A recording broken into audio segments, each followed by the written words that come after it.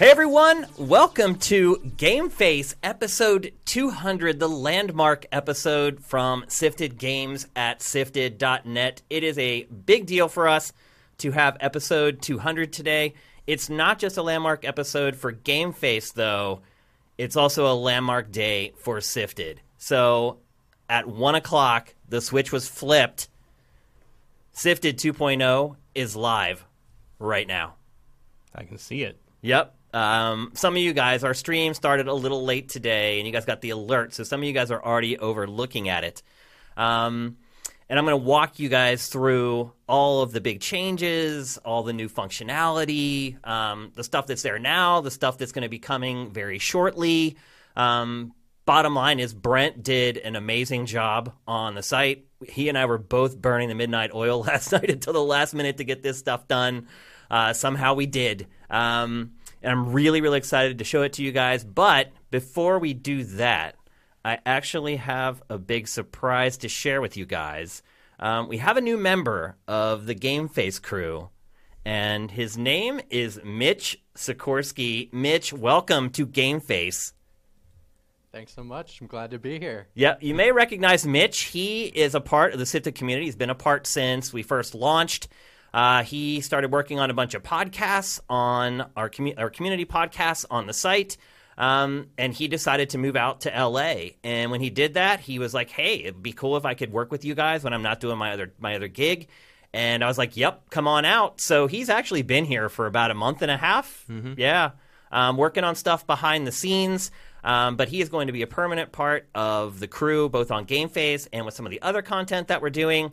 Mitch, why don't you tell the people a little bit about yourself?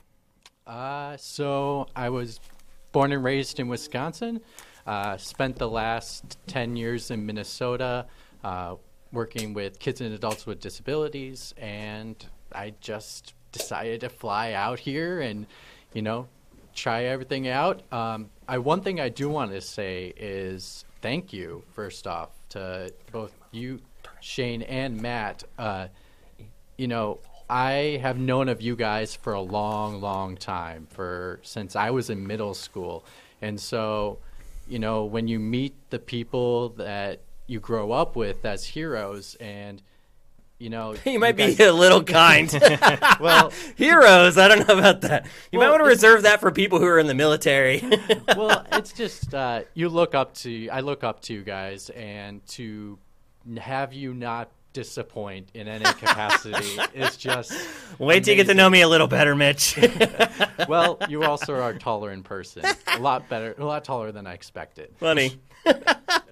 So anyway, that's Mitch. He is going to be our new TriCaster TD on GameFace. He's also working on a bunch of other content with us. In fact, while you guys are here on the stream, we just launched 2 brand new shows over at SIFTD.net. Don't leave to go watch them. They're going to be there.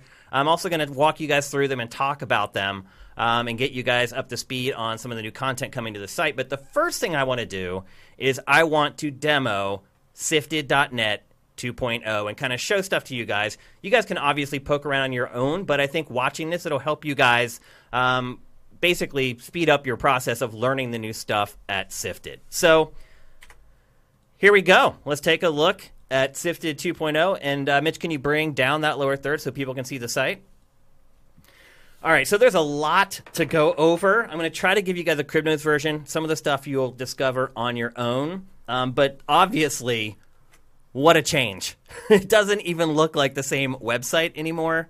Probably the first thing that you'll notice is that big carousel that used to be at the top of the page that would promote a lot of our original content. It is gone. And it has been replaced with a brand new module. And you can see here, the 3 here on the left, this is all for our original content. So the last 3 pieces of original content we've published will be here.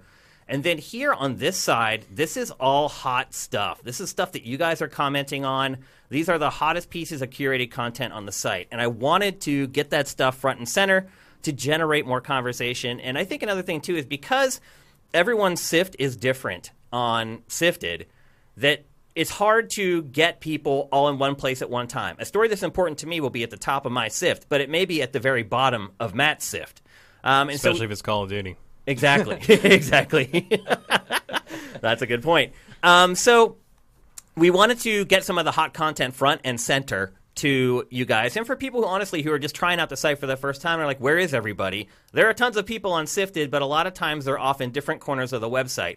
So we wanted to provide these 4 stories up top to show you what's really happening in the industry and to get you engaged with our community.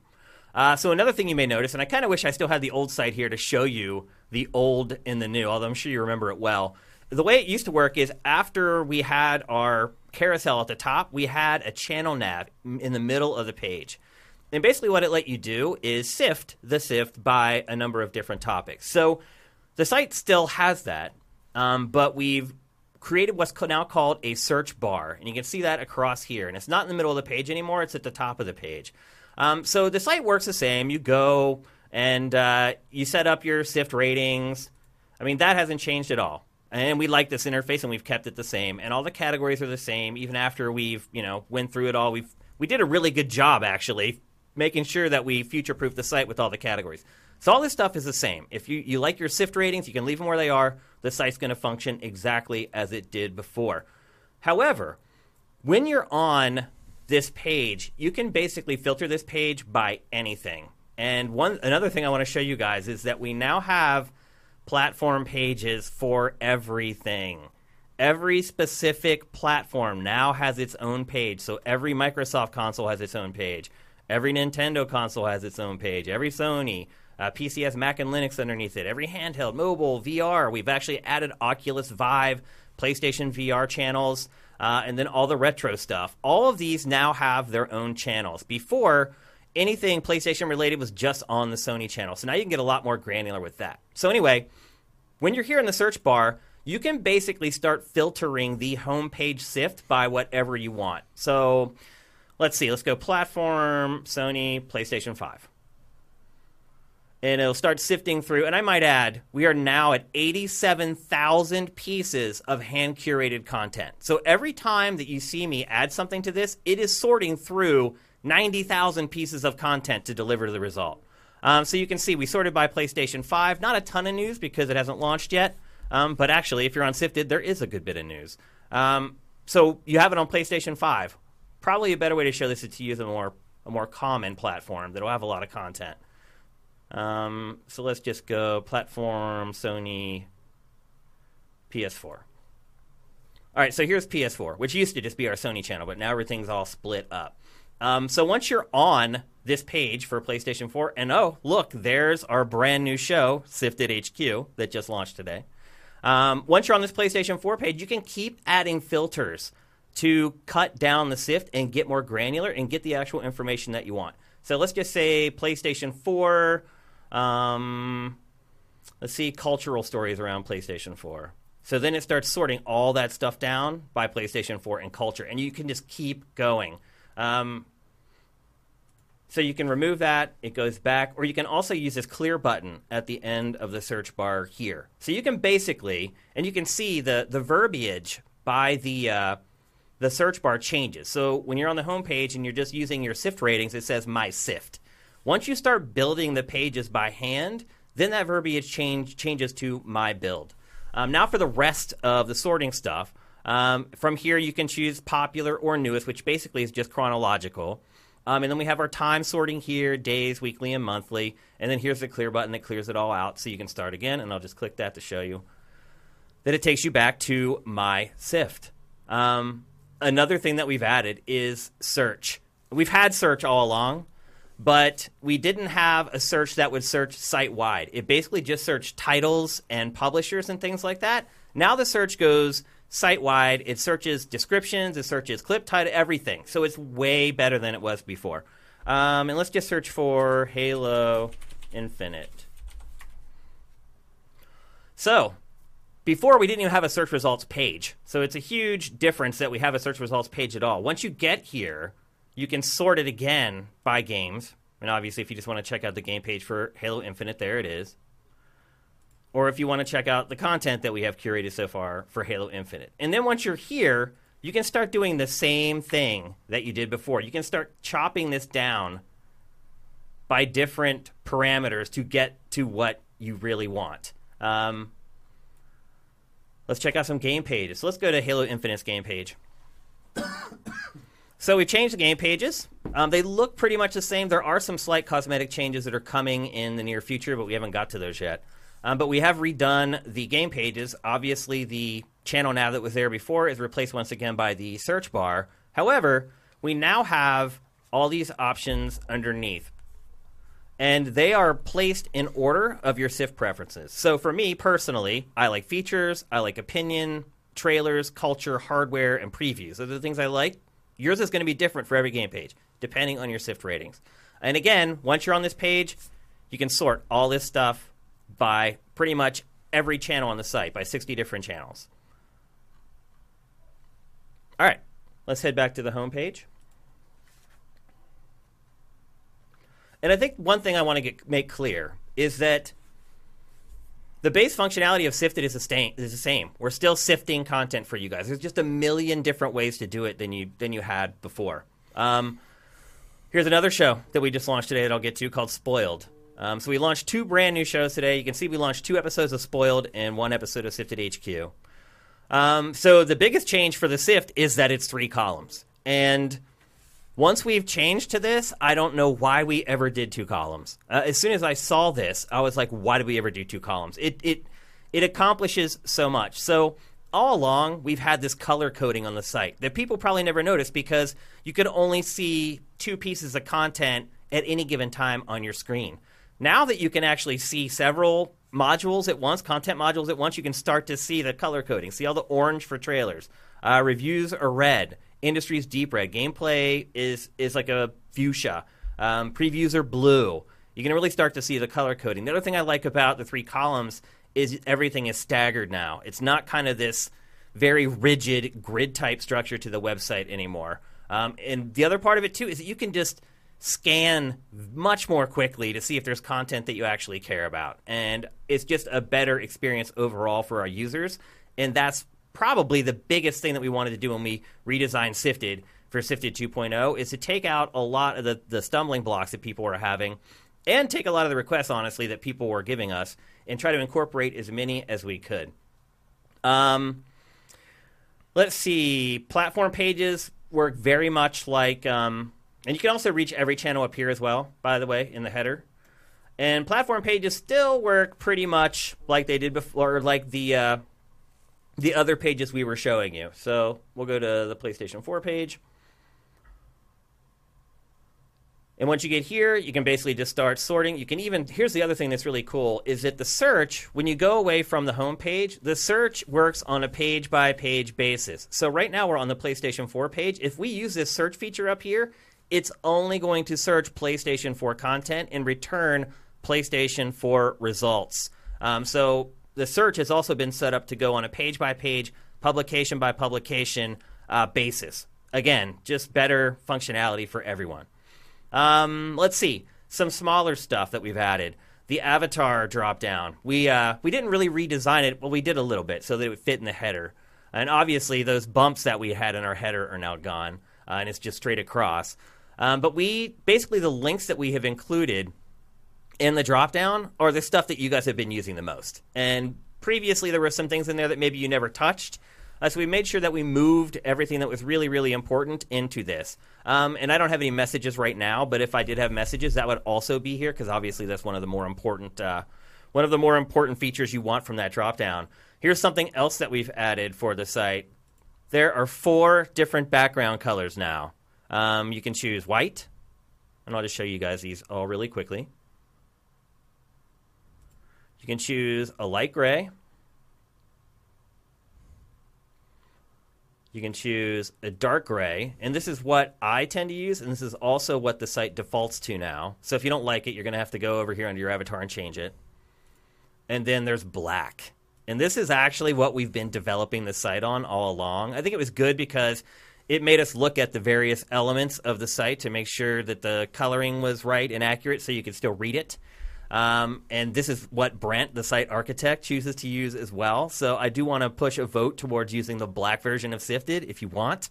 Another small tweak that's probably important to a lot of people is that we just added date stamps to the modules.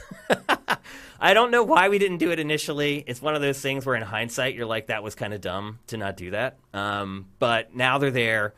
We still do have like the date breaks in the SIFT.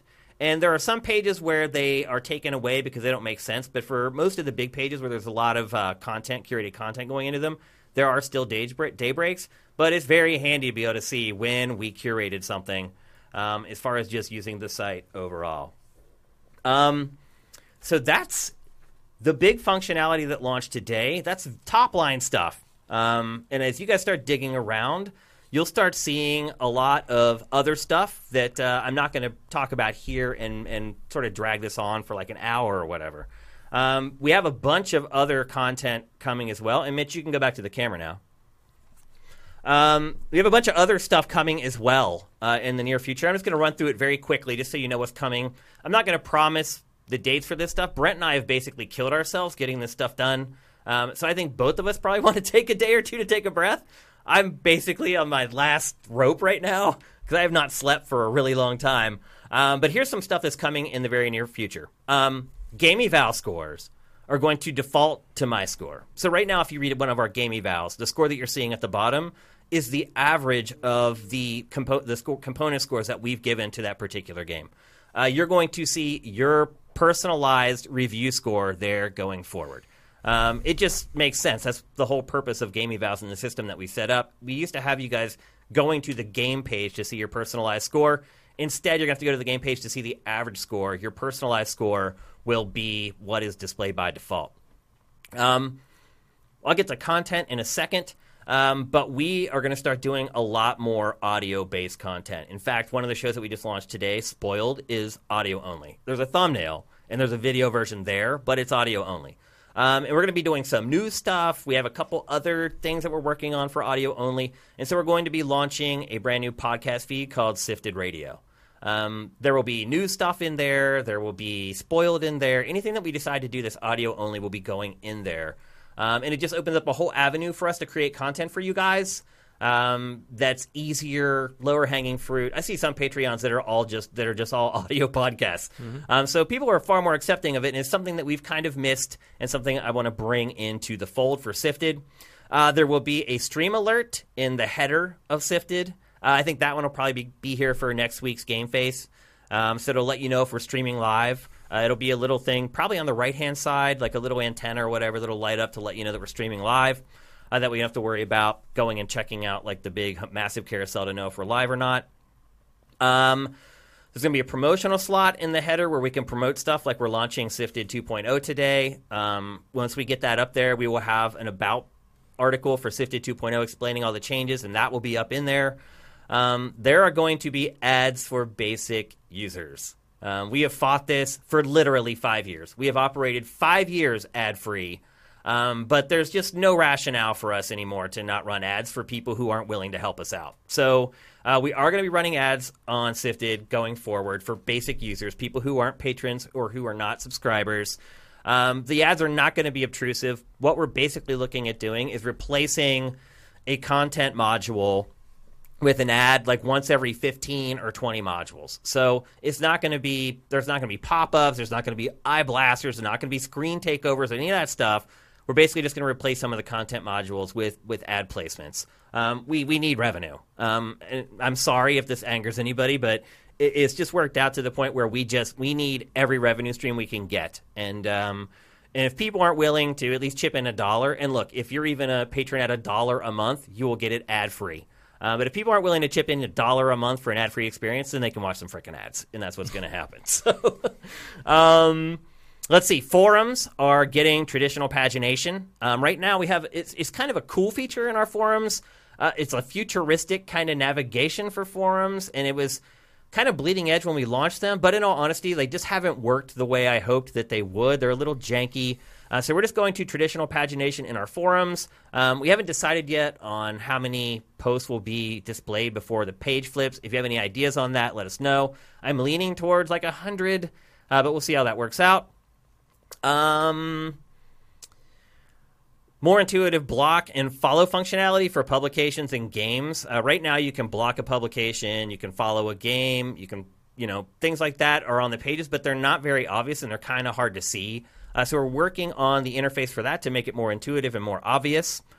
Landing pages. We have landing pages. Actually, you can go back to the site now, Mitch. We have landing pages for all our shows. Look at this. GameFace has its own page. And that's all that's there is just GameFace.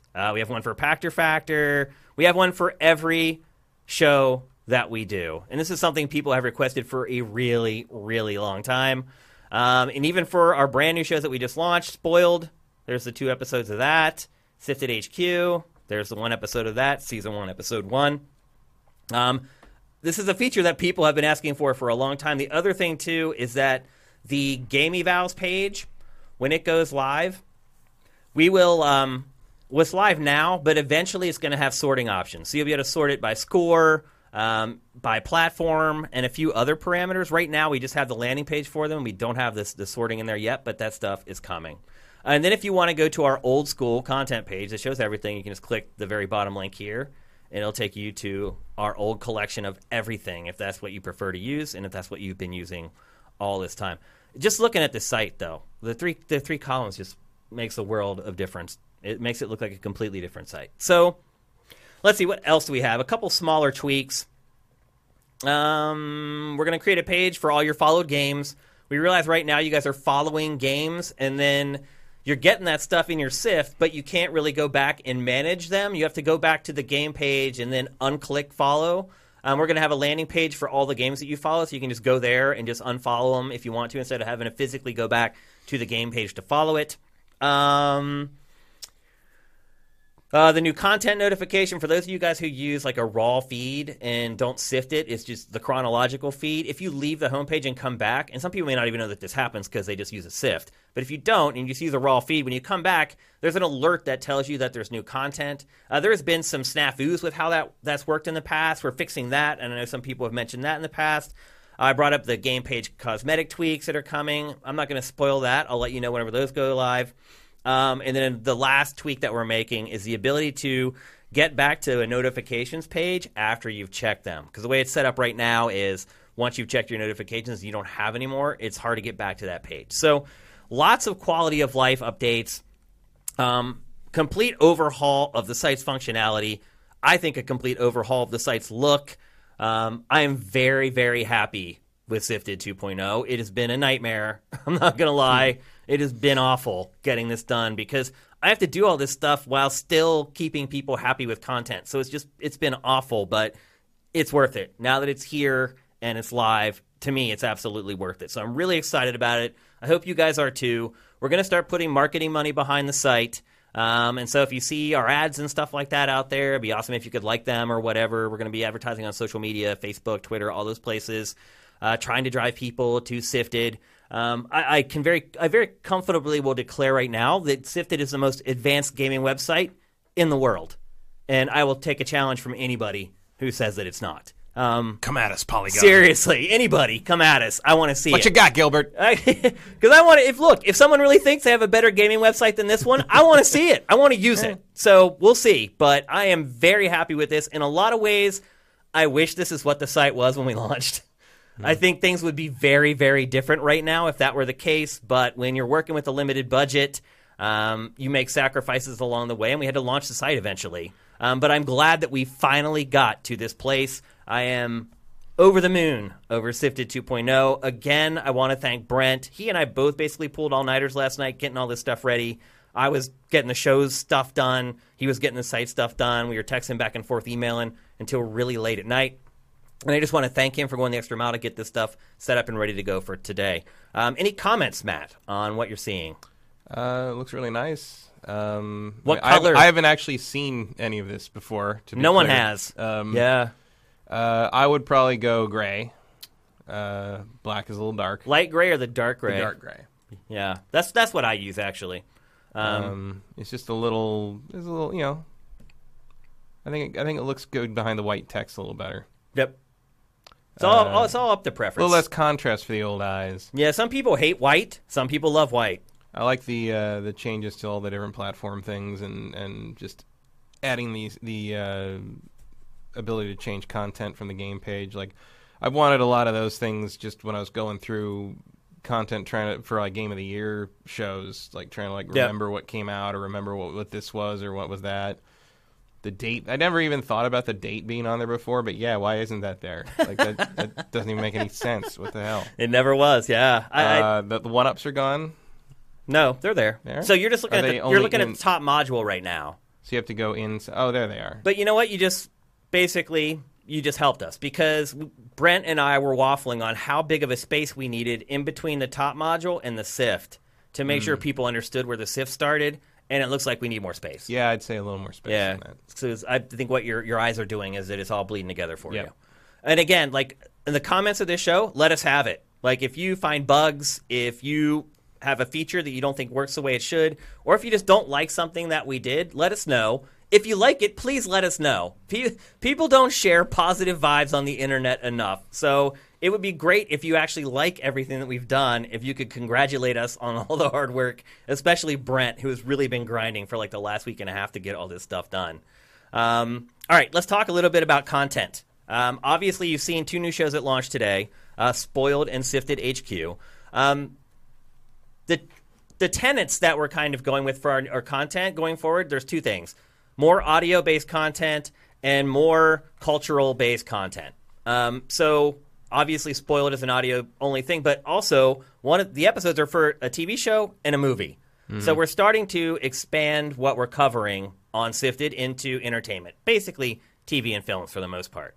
Sifted HQ, which is the other show that we launched today, it's a variety show, and it's going to be different every single time. There are a few segments in there that are going to be recurring and will show up in most episodes, but we have a floating collection of like 10 different segments that will swap in and out as needed for each episode. But there is also cultural-related content in Sifted HQ. So we'll go through like the album releases for the week, the new shows that are coming out on Netflix or on TV for the week, new films that are coming out that week. So we're broadening our horizons to cover more than just games, but don't think that we're slipping on the games because we have plans for that stuff too. The first thing I want to share that may upset some people, it may make some people really, really happy, is that GameFace is changing. And don't use this episode as an example of that because we had a bunch of other stuff that was supposed to happen today that didn't. And when it didn't, I was glad that I had prepared a contingency plan so we could still do the show for you guys. So I think next week you're going to see a drastic change in the show. But the one thing I do want to share with you right now about what's happening is that GameFace is going to become shorter. It's currently 3 to 3.5 hours long. And I know a lot of people are like, what? No, we get all that content. Wait a second. So GameFace proper is going to be shorter. It's going to be an hour to an hour and a half long every week. And it's just more easily digestible for the average person. I know some of you guys like our really long conversations about games, and that's not going away. So what we're going to do is we're going to keep things tight in GameFace. Think Invisible Walls. We did Invisible Walls for like 5 years, and the show was never over an hour and a half long, and people loved it. So the show is going to be tighter. Matt and I are going to have to be a little better prepared to talk about each game inside GameFace itself, but we're also still recording those really deep conversations that Matt and I have about specific games. They're just going to be broken out separately as a brand new show called Deep Dive. And Deep Dive is going to be so much better than what you're used to getting from GameFace. One, because GameFace is 720p. Deep Dives are going to be 1080p with really high-quality footage. The footage is going to be cut more closely to the conversation. The B-roll isn't going to be kind of a general chunk that's just rolling over the conversation. We're actually going to cut to the conversation. We're taking what a lot of people think is the best part of GameFace, and we're pumping it up with steroids, basically, and we're going to make it better. So don't look at it like, oh, I used to get GameFace for 3 hours a week. Now I'm getting it for an hour and a half. Look at it like you're still getting the 3 hours, except the other hour and a half is way better than it used to be. And there might be a slight delay between GameFace ending and then the deep dive for that particular game going up, but it shouldn't be more than like a day. Again, GameFace is our vehicle to, I believe, to success. On YouTube, Pactor Factor does better, but everywhere else, GameFace destroys Pactor Factor. And I don't know what the YouTube people's problem is for whatever reason. They like Pactor better, that's fine. Most people on YouTube just go to yell. Probably. I mean, Pactor makes them angrier. Yeah, you're probably right. That's why it's more popular. You may be right. So, so don't fret if you're used to GameFace being 3.5 hours. This episode may end up being 3 hours, by the way. The last one in this format, it may end up being a little longer. But don't fret because there's better stuff coming. Trust me, it's going to be much, much better. And GameFace is going to have an appeal to a much wider audience of people. Our segments are going to be tighter. Our evaluations of games are going to be tighter. It's going to be just a tidier package overall. So hope you guys are happy with that. But that's not the only changes coming to existing content. We were just talking about Pactor Factor, and Pactor Factor is also changing. So tomorrow will be the last episode of Pactor Factor as you know it. And it'll go up tomorrow, probably mid-afternoon. After that, Pactor Factor is going daily. There will be one topic per episode going forward. And some episodes are only going to be 5 or 6 minutes long. Some of them are going to be 15 or 20, depending on whatever strikes Pac's fancy. But again, it's just a more easily digestible way to get our content out there. And don't forget Whiskey Wednesday. Right, yeah. So basically, we're going to publish 4 episodes of Pactor Factor a week, 1 per day. We haven't decided whether we're going to take Monday off or Friday off. But you're going to get 4 pieces of Pactor Factor content per week. So it's just going to keep churning on through the machine. Now, look, nothing has changed as far as how we handle things on YouTube. There's still going to be the same week-long delay from when an episode of Pactor Factor goes on either our site or our Twitch channel where people can watch it with Twitch Prime, and when it goes on YouTube. There's going to be a week delay. That delay, the same delay we've been having with GameFace, is going to stay the same. We started putting up a couple promotional clips from GameFace on YouTube a little earlier, a couple weeks ago. But other than that, the huge chunk of the show is still going to have a huge delay before it ever makes it over to YouTube. And we'll start running SIFTD HQ and some of our other new content through YouTube as well. We'll see if that crowd likes that stuff. Maybe they will like a spoiler cast. And the other thing I should say about Spoiled is it's not just for TV shows and movies. Like when we finish a great game, we're going to record a spoiler cast for the game. You Rise of Skywalker without me, huh? No, you weren't. You were indisposed, unfortunately. Yeah. You're going to hate this episode, by the way. Next time I see you, you're going to let me have it. I guarantee it. Why, did you like it? I do like it, yeah. Oh, boy. Well, Mitch kind of takes your fight for you in that one. But anyway, so we'll be doing games and other stuff in that as well. It's not just for TV shows and movies. It's a spoiler cast. And so anything that can have spoilers, we're going to tackle it in Spoiled. Let's see. Is there anything else I have for you guys? Before we move Reminder on. to toss a coin to your sifter. That would be nice, yeah. Yeah, if you want to help us out, all this work we've been doing, head on over to patreon.com/sifted, and please pledge. We would really appreciate it. I think you should also record the extra scenes with Pactor, talking about Scotch forever, and just put them together as a separate show called Sloshed with no E. That's not a bad idea, actually. You just take the Spoiled logo but put a bottle in the eye. I think he would be far more excited, actually, if he did a show about Scotch than if he did one about video games. If you're doing culture. That's just kind of where he's at this point. At this point. Yeah. Okay. It may have been that way for a little while now. I know why he has the boat. So drink in peace. That's right. So that's it. That's Sifted 2.0. It's a lot to digest. I totally get it. I haven't been able to look at the comments here on Twitch to see how you guys are feeling about it. But like I said, once this show is archived on the site, please share all your feedback, good or bad, on Sifted 2.0 down in the comments. We'll probably set up a thread in the forums where you guys can report bugs if you come across any. I've been checking it pretty hard, and I think we're pretty good. Everything seems pretty stable. Also, the mobile version has all this new functionality that I've talked about, and it works great. I was bumping around on that all night last night, waiting for stuff to render and things like that.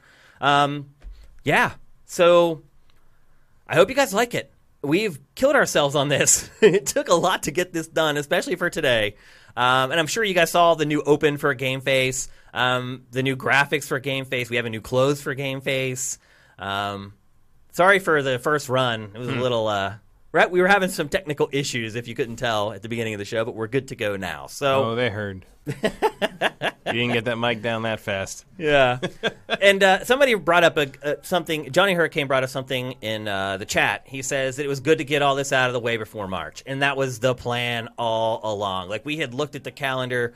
We saw January and February were basically dead, and I was like, man, that's when we got to go get it. It also worked out perfectly because Mitch came here about a month and a half ago, and I was able to start training him and kind of getting him up to speed on what we're doing. And so by the time everything was going to launch, we were able to do SIFTD HQ, and he did a great job on that. So all the timing has worked out. And I do see some comments in the chat. People are, we're not getting as much content. You are going to get way more content than you have ever got from SIFTD. Like double fold is my guess when it's all said and done. I'm not kidding. I'm not exaggerating. Even if you just wanted to add it up in minutes. But the time is going to be more. The quality is going to be higher. I wish we could have launched GameFace today the way we wanted to. And I'm not going to spoil it, but we have some technical issues that we have to work through to get it to work the way we want. So we're still back here. These are actually our old graphics still. GameFace is going to look completely different next week, provided we can get everything ironed out. But you did get to see the new intro. You will get to see the new outro when that runs. But there's still much more to come for GameFace as far as changes are concerned. So, again, let us know. Any feedback that you have about the site or the new content changes, we are all ears and we are open to criticism or praise if that's what you want to give us, which seems very rare on the internet in 2020, but we'll take it. All right, let's move on with the show proper. We're going to talk first about Xbox Series X. The cat jumped out of the bag this week, Matt, with Xbox Series X. At this point, the only thing we don't know is its price and its final release date. Yep. Everything else was pretty much laid out. Didn't even wait for GDC. We don't even care. Yeah. So what do you think was the biggest piece other than the specs? Because they put out the specs. The specs actually ended up being accurate to all the leaks. So if you know what the specs were, they ended up being right, basically, what was floating out there. I mean, for me, the biggest thing was CD Projekt Red confirming that if you own Cyberpunk on Xbox One X, you will not have to pay to have it on Series X. Like, you automatically already own the best version, which kind of confirms what I expected them to do. I don't know if Sony will do the same thing, but like basically, your game in your library will adjust itself to whatever console, whatever system you're playing it on. Yep. Just like it does on PC. Yeah. You know, like it's if you have these games, at least certainly the majority. Look, if CD Projekt isn't charging for it, no one's going to charge. Granted, they've been very generous in the past about things like that, but they could. They could, absolutely they could, yeah. And they're not, so I think that means that Microsoft's going to try to make this a universal thing. So that's really good news, I think. Yeah, because it further confirms that one of the watchwords of this new generation is going to be taking your stuff forward with you. Yeah, what was the term that they had for that? There was a term that Microsoft uses for it. I forget what the buzzword was, but yeah, and you're right. So it goes all the way back to the original Xbox, which is pretty freaking crazy. I mean, it's in line with what they've sort of been working towards on the One. Certainly, they have really impressive backwards compatibility with original Xbox stuff. They did stop doing that last year, where they're like, "This is the last update," because I figured they were going to start focusing on the next system. I really wonder if for the next system you'll be able to just put any Xbox game that you own disc-wise into the thing, and it'll just work. Oh, it's called Smart Delivery. Smart Delivery. Yeah, that's what it's called. So just figure out what you're playing on, the best way to display it. The precedent being set by CD Projekt Red with Cyberpunk is so freaking important. That it's that game coming out and saying like, oh, you don't need, because people are like, oh, I don't know if I can wait. I'll just wait to buy it 2 months later. It's like, well, they're like, no, you don't have. There's no reason to. It gives no publisher an excuse now. Yeah. Any publisher that tries to charge you for that crap is going to hear it because if CD Projekt Red, somewhere Activision's is like shit. Exactly. That's what I'm saying. That's why it's so important that is the developer and that is the game that this was announced for. The biggest game of 2020 came out and said, we are not going to double charge you for this. Yep. And that means that nobody else can do it, or if they do, they're going to catch hell for it as they should. So 12 teraflops.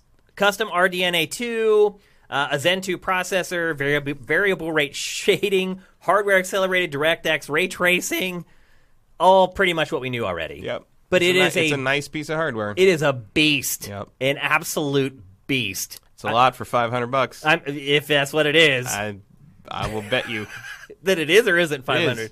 You mean you think?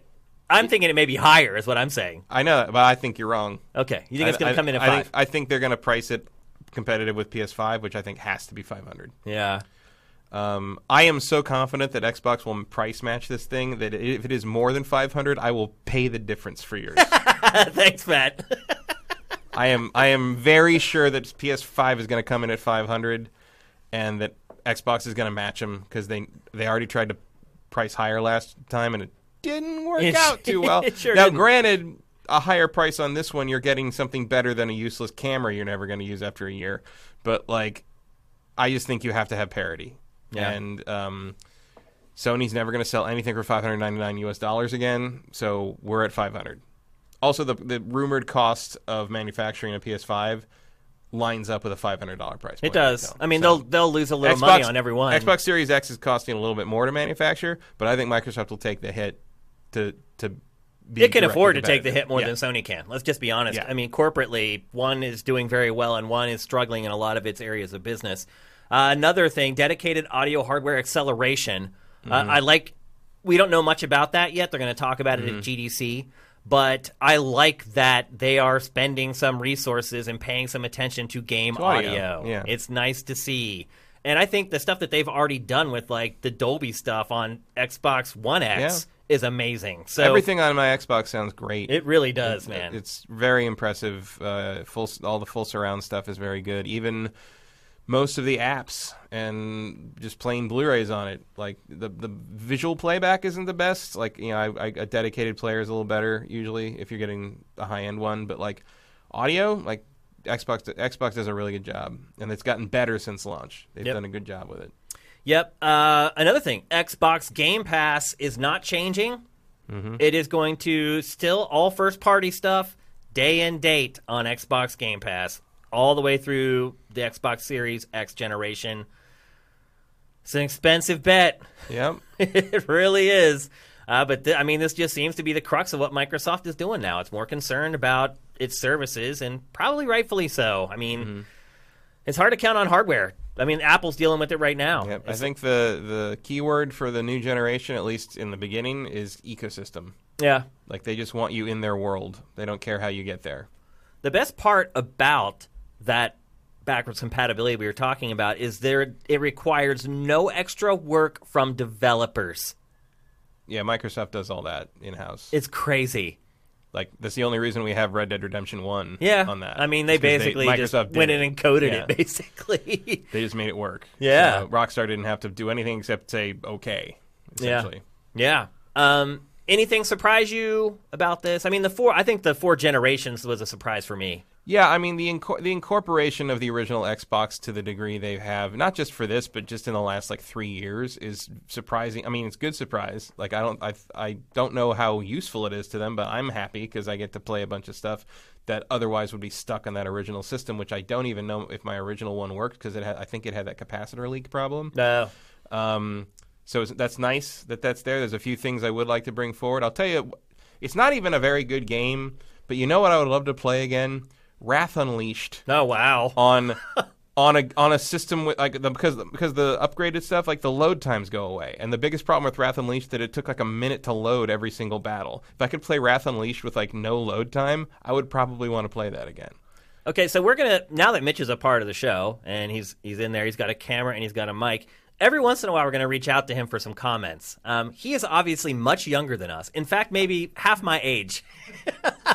And so he has a different perspective from us. So every once in a while, we're going to check in with him to see what his perspective is. And what I want to ask him... And then we'll explain why it's wrong. Why he's wrong. What I want to ask him is, after this new Xbox Series X information, which platform, Mitch, are you more excited to purchase at this point, and why? I'm still sticking... The news from Xbox is positive news for gamers. I think as the consumer, it's nothing but good. The only thing that holds me back on Xbox is its first-party lineup. Yes, they bought a bunch of studios, but can they execute and have that first-party lineup? Because, to be honest, I'm more excited to play a first-party Sony game than I am to play a first-party Microsoft game. And if everything else is going to be multi-platform, why would I spend $500 on a console that I'm not going to play their first-party games? I think I agree with him, Matt. Yeah. We've trained him well. I mean, he's focusing on the games instead of the hardware. Well, I'm happy with what they're saying about Series X, but yeah, PS5 is still the priority to buy because they have the exclusives. Yep. Yep. But it's easy to get. And I think it's fair to say that over the last 6 to 7 years, Microsoft has blown any goodwill they could have had in terms of keeping me excited to play their exclusives. Yeah. Because while they've had a few good ones, I'm just like, I can only play so many Gears and Halo games. It can be easy to get bamboozled by hardware stuff, though. Especially right now. Everyone's, like, excited about the new platforms. And it's kind of like... Oh, look, I'm going to get one. Oh, yeah. But, look, people look to us to figure out which one they should buy. Right now, I think, unless something is very strange in Sony Town, which maybe... Could be. I think PS5 is still the sure bet. Yeah. Even if it's a little more money? I don't think it will be. Yeah, I think they'll be price matched. I think they'll be same price. How do you feel about the fact that we know everything about Series X now? Cool. Yeah, I think it's good to get that information out. Get the hardware stuff, get the business out of the way at E3. Just blow the software out. I shouldn't be thinking about anything at E3 except the games. Yeah, like I think that's the smart move, especially because you don't have to directly compete with Sony because they're not showing up. Yep. Speaking of which, nice segue, Kyle. Man's a real pro. That takes us right into our next topic where we're going to talk about Sony and its inability to show up for anything at this point. So we already knew it bailed on E3. We already put them through the ringer for that. Then we find out... Like, if Sony was my friend, I'd, send someone to check on them. Basically. A wellness check. Yeah. Is that what those are called? Yeah. Let's send a wellness check for Sony. It's like Sony hasn't been out of bed in 3 weeks, and we should probably make sure... And it's not answering texts or calls, and, if someone knocked on the door, no one answered. So send the cops at this point. You've got that big project due. Are you working on it? We don't... Yeah, so Sony, we already knew bailed on E3, which we... thought was a terrible decision, and I don't think it's a terrible decision. I do. Well, Pactor and I guess would say we agree. And now it is decided that Naughty Dog is not going to PAX East to show off The Last of Us Part 2. This is brutal to me because we haven't seen squat from this game really. We've seen one 6 or 7 minute gameplay snippet. I mean, they could still release something. They're just not going to PAX. I mean, their official statement said, we'll get back to you at a later date. Meaning, you know what? If we're not going to PAX, we're not putting this stuff out either. What the hell? Well, it's not like no one's going to cancel the pre-order, so they don't really lose anything on this. Yeah. The concern is supposedly coronavirus related. Oh, yeah. I should have brought that up. Kojima Productions has also pulled out. Of By GDC, the way, actually, which I'm like, what were they gonna? I guess they're gonna do presentations about Death Stranding tech and all that. But just to show off our new search stuff on the site, go back to the site, Mitch, real quick, and I'm gonna search for coronavirus on the new site, and you'll be shocked at how many gaming stories there are about coronavirus. Look at this. That's a lot. Look at this. That is all coronavirus. That's all gaming. And again, something SIFTD only does. This is all coronavirus-related topics about gaming. It's crazy. So Sony's not alone in being concerned about the coronavirus. No. Sony just seems to be overreacting over the coronavirus. Well, there's some who believe that they're basically using it as an excuse to not go to PAX, or just to kind of... we didn't want to do that anyway, really. So here's a good excuse that doesn't make it look like we're just giving up. I don't know if I buy that conspiracy theory, but it's not a false concern if you're dealing with an actual. The Olympics Committee just said today, one of the senior members of the Olympics Committee, Dick Pound. Best name ever. Champion Canadian swimmer Dick Pound. His parents, I can't figure out if they were awesome or cruel. I mean, he doesn't have to go by that. It could be Richard. Richard, yeah, you're right. He chose to go by Dick Pound. So Dick Pound said that if the coronavirus concerns become too big, they will cancel the Olympics this year. What? Which has happened before. Well, it is in Tokyo, right? It's in Tokyo. Yeah. So that would be people are taking it seriously. There's an actual concern about it. It's just it could reach pandemic levels, which doesn't necessarily mean civilization ends, but it just means a whole lot of people are gonna get sick. Yeah. And a lot of old people will die. or compromised immune systems or whatever. And like, the Olympics makes a lot of sense also because conventions like GDC and that kind of thing also makes sense because tons of people flying in from different places and then mingling for days and then going back to where they came from.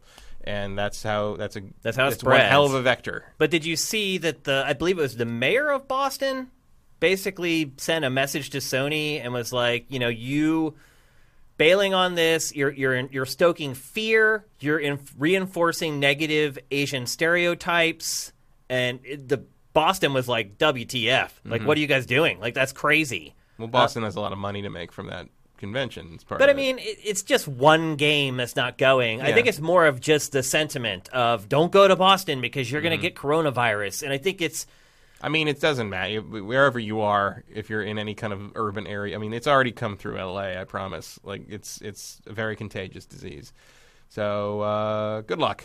But I don't think going to... if I was planning to go to PAX East, which I'm not, I wouldn't not go. Because I wouldn't either. Like, that's But silly. They did. Yeah, but, you never know. Like, what's Sony doing? Who I'm sure they have their own plan, but... What do you think happened there, though? Do you think it came from Sony Japan? Could have come from Sony Japan. Like, it sounds like a Sony Japan decision. And it's funny, like, there's like, oh, you're reinforcing negative Asian stereotypes. It's like, Japan doesn't have a lot of problem reinforcing negative stereotypes about China. Like, there's some... Yeah, there's some animosity conflict there going back a couple thousand. Yeah. I don't know. Like, it's going to be increasingly interesting to see how this develops, if it affects E3 at all. Well, I mean, the bigger effect is that most people had assumed, and the rumor mill was grinding along, that GDC was going to be the debut of PlayStation 5. Everything was kind of leading up to that. Just last week, a Sony executive said, oh, no, we're following the same plan that we did for PlayStation 4 as far as like pre-promotion and pre-marketing for our console. And so people are like, okay, that means that GDC is the moment. And now they've announced that they're not going there either, which makes me wonder if they were ever really going to announce something all that big at GDC anyway. I mean, it leads me to believe that they weren't. It sounds like they're really going to do the PS5 stuff on their own terms come hell or high water. In a sterile room somewhere. Pretty much. Just everyone wearing masks. Like everybody's got the cloth gloves. Yeah. It's like you can't hide forever. Like, I don't know. The whole thing seems crazy to me and an overreaction. I think they're sort of leaning into the movie style of things where, like, you really only advertise films the last month before release. Like, that's all you need because you just need the mainstream to be aware of it. And the only other reason to release teasers and trailers before that is to get the hardcore and the nerds and people like us interested in the movie. We are already interested in PlayStation 5. Yeah. Like, they don't have to do that to us. So it's all built in, and I think Sony is really they're experimental here, but they're trying to see, do we have to do this multi-million-dollar campaign over the course of a year and a half, or can we just, like, do that last-minute 3-month run-up and do just as well? Maybe Sony was just waiting to see how much information Microsoft would release before they ever announced anything. That's possible, too. I mean, Microsoft just gave it to them again. Maybe we're once again in arrogant Sony, the HD era begins when we say it does territory. I mean, it could, or they could just be strategic, and they're like, if Microsoft's just going to keep blabbing and tell us what's going to be in their machine, let's just let them. And we'll wait until they're done, and then we'll make our decision. I mean, they're doing it again. It makes it's you the wonder same thing that happened. It makes you wonder if they have some kind of ace up the sleeve. Yeah, or if they have the ability. I mean, look, now that they know the specs for this stuff, they could just bump up everything a little bit, and next thing you know, they're the most powerful next-gen console. It's too late for that. You're in manufacturing at this point. Pretty much. Pretty close. Like, you can't just change parts. The best you could do would be to overclock some things, and then you're looking into a warranty nightmare if that goes wrong. Well, right now, they're probably not in production. Usually, production starts 6 months before. So it's getting close. It's too late, though. But right now, they're basically... You can't tweak anything this close to production. It's impossible. Yeah, because they're getting bids from... The parts have to be... They're getting bids from part suppliers, manufacturers, and they're trying to figure out how much it's going to cost to assemble the thing right now. And you're right, you do need hard data to kind of get those bids and make sure that those bids are accurate. So there are small things PlayStation could still do based upon the information that Microsoft has put out there already. Nothing drastic. Like, you couldn't completely... I mean, you'd be looking at, like, weird gimmicks and things the OS can do, and hell, maybe they're delaying because the OS doesn't work right yet. Like, you don't know. Yeah. Like, you don't know what's going on. Maybe the sweat sensors aren't in place. I don't know. We're going to talk about that. That was quite interesting. So, any ramifications for Sony? Just No. being completely. Where do you draw the line, though? Is there a place where you draw There's the no line? line. No. Like the vast. Where it starts to affect them. Nowhere. The millions and millions of people who buy these systems and make them the multi-million-dollar number one hit they are don't even know what E3 is for the most part. Like, none of this matters. This is all for enthusiast press and enthusiast hobbyists. Like, the people that make these things mass market hits don't care about any of this. They just care They're about... definitely not watching GameFace. No, they just care about sure. seeing that ad for the PS5 and whatever games are coming out for it on the NFL game or the NBA game in the fall, and that's what they decide to buy. Like, that's all it is. And I think Sony's finally realizing that. What's the purpose of all this, then? Oh, what? All this? What we do? Yes. Absolutely nothing. Really? Pretty much. I don't think that's true at all. I mean, there's money to be made. There's money to be made, but like Sony don't have to care about that. Yeah. Then why do they work with the press? Do they? Yeah. Still? Yeah. So much? Yeah, for sure. All the time? Yeah. Then where's our Last of Us exclusive? Well, we need a lot more traffic to get an exclusive like that. I'll tell you that much. That's for sure. Look, I kind of agree with you. I don't think this really impacts the console war. I hate even using that in 2020. But I don't think it really impacts its competition with Microsoft all that much. If anything, I think it gives Sony an advantage. It's like Microsoft just laid its cards on the table. Now Sony knows what hand it needs to win. And so it can keep sitting there going fishing until it has the hand that it needs, and it can lay it down. But that's the thing is their hand's already dealt. Like, they can't change that hand right now. They have to just figure out a way to make what they have sound better than what Microsoft has. And quite frankly, when you have Sony's exclusive lineup, that shouldn't be too hard. Yeah, that's true. It's like, yeah, you can show me all these teraflops and all these things, and look what's coming, and we're going to have this and Game Pass, and Sony could just be Spider-Man 2, go fuck yourself, and like that's a pretty compelling point. Yeah, that's pretty much all you have to do, really. It's true. I mean, it's just like we said a minute ago. The software talks, man. Yeah. Hardware is for shows. You launched that thing with Horizon Zero Dawn 2, and like, yeah, that's not a decision for me anymore. Yeah. It's that simple. Hardware for show, software for dough. Yeah. That's pretty much how it works. And that's, I mean, look, as consumers, that's what matters to us, playing the games. What games does each system have? And I mean, hopefully something better than Godfall. But yeah. Like, I think both of these consoles are going to be nearly identical as far as performance is concerned. I think it's going to be negligible, yeah. I think the Xbox might be a little more powerful in the end, but I don't think it's going to be like what it is here, where like the Xbox One X is like, oh, you get better performance, period, out of this thing. I don't think the gap's going to be there. And I don't think the gap will be as big as it was for PS4 and Xbox One either. No. We'll see when the next round of upgrade versions comes out in 3 years. But, right. That's a good point. Because that's going to keep happening. Yeah. Absolutely. That is definitely the new normal, I think. Yep. All right, let's move on. We're going to talk next about VR. This week, out of nowhere, Vive announced a brand new HMD called the Vive Cosmos. When everybody else in the space is cutting wires, lowering the price of their HMDs, and trying to get rid of a lot of the extra gear that you need for VR, Vive was just like, oh, hold my beer. They just doubled down on creating the most expensive VR HMD on the market. Yeah, Vive is clearly the boutique headset. Like this is like kind of the cutting edge, and you pay a price for that. I mean, that certainly was true of the first one, the one I got. The quality in terms of presentation was certainly above and beyond anything else that was on the market at the time. I don't think that's the path to mainstream success, because I think ease of use and ease of setup and speed from I want to play a VR game to playing that VR game is the key. But there is something to be said for kind of just how good the Vive looked in comparison to the other two. Do I think I will upgrade? Probably not. But I'm interested to see kind of where they go with this. It's also interesting to me that they're still using those big drumstick controllers instead of leaning into the finger tracking. The knuckle stuff, yeah. The finger tracking stuff seems to be a more promising avenue to me, but what do I know? Yeah, it's coming. It's going to also start using like Steam's gear. Mm-hmm. So it's going to use the Steam Lighthouse base stations. I mean, that's smart because it already does. And it works great. Yeah. My Vive has 2 of those, so like, yeah, make sure if everything else has to become useless, I'd certainly prefer to at least keep the Lighthouse, especially because people tend to have those mounted on their walls or something. The less drilling you have to do when you buy new hardware is always good to limit that. Well, also to help with that, there's a new external tracking face plate. Mm-hmm. So the actual plate on the front of the HMD can handle tracking now, which should help. It's good. It's a necessary thing. The big part about this, though, the accuracy of the Lighthouse tracking though is really hard to oversell. Like, yeah. It's a night and day difference, or at least it was in the first round. Yep. The big X factor for this, though, Matt, is that the Cosmos costs $900. Mm-hmm. Like I said, Vive is not the cheap option.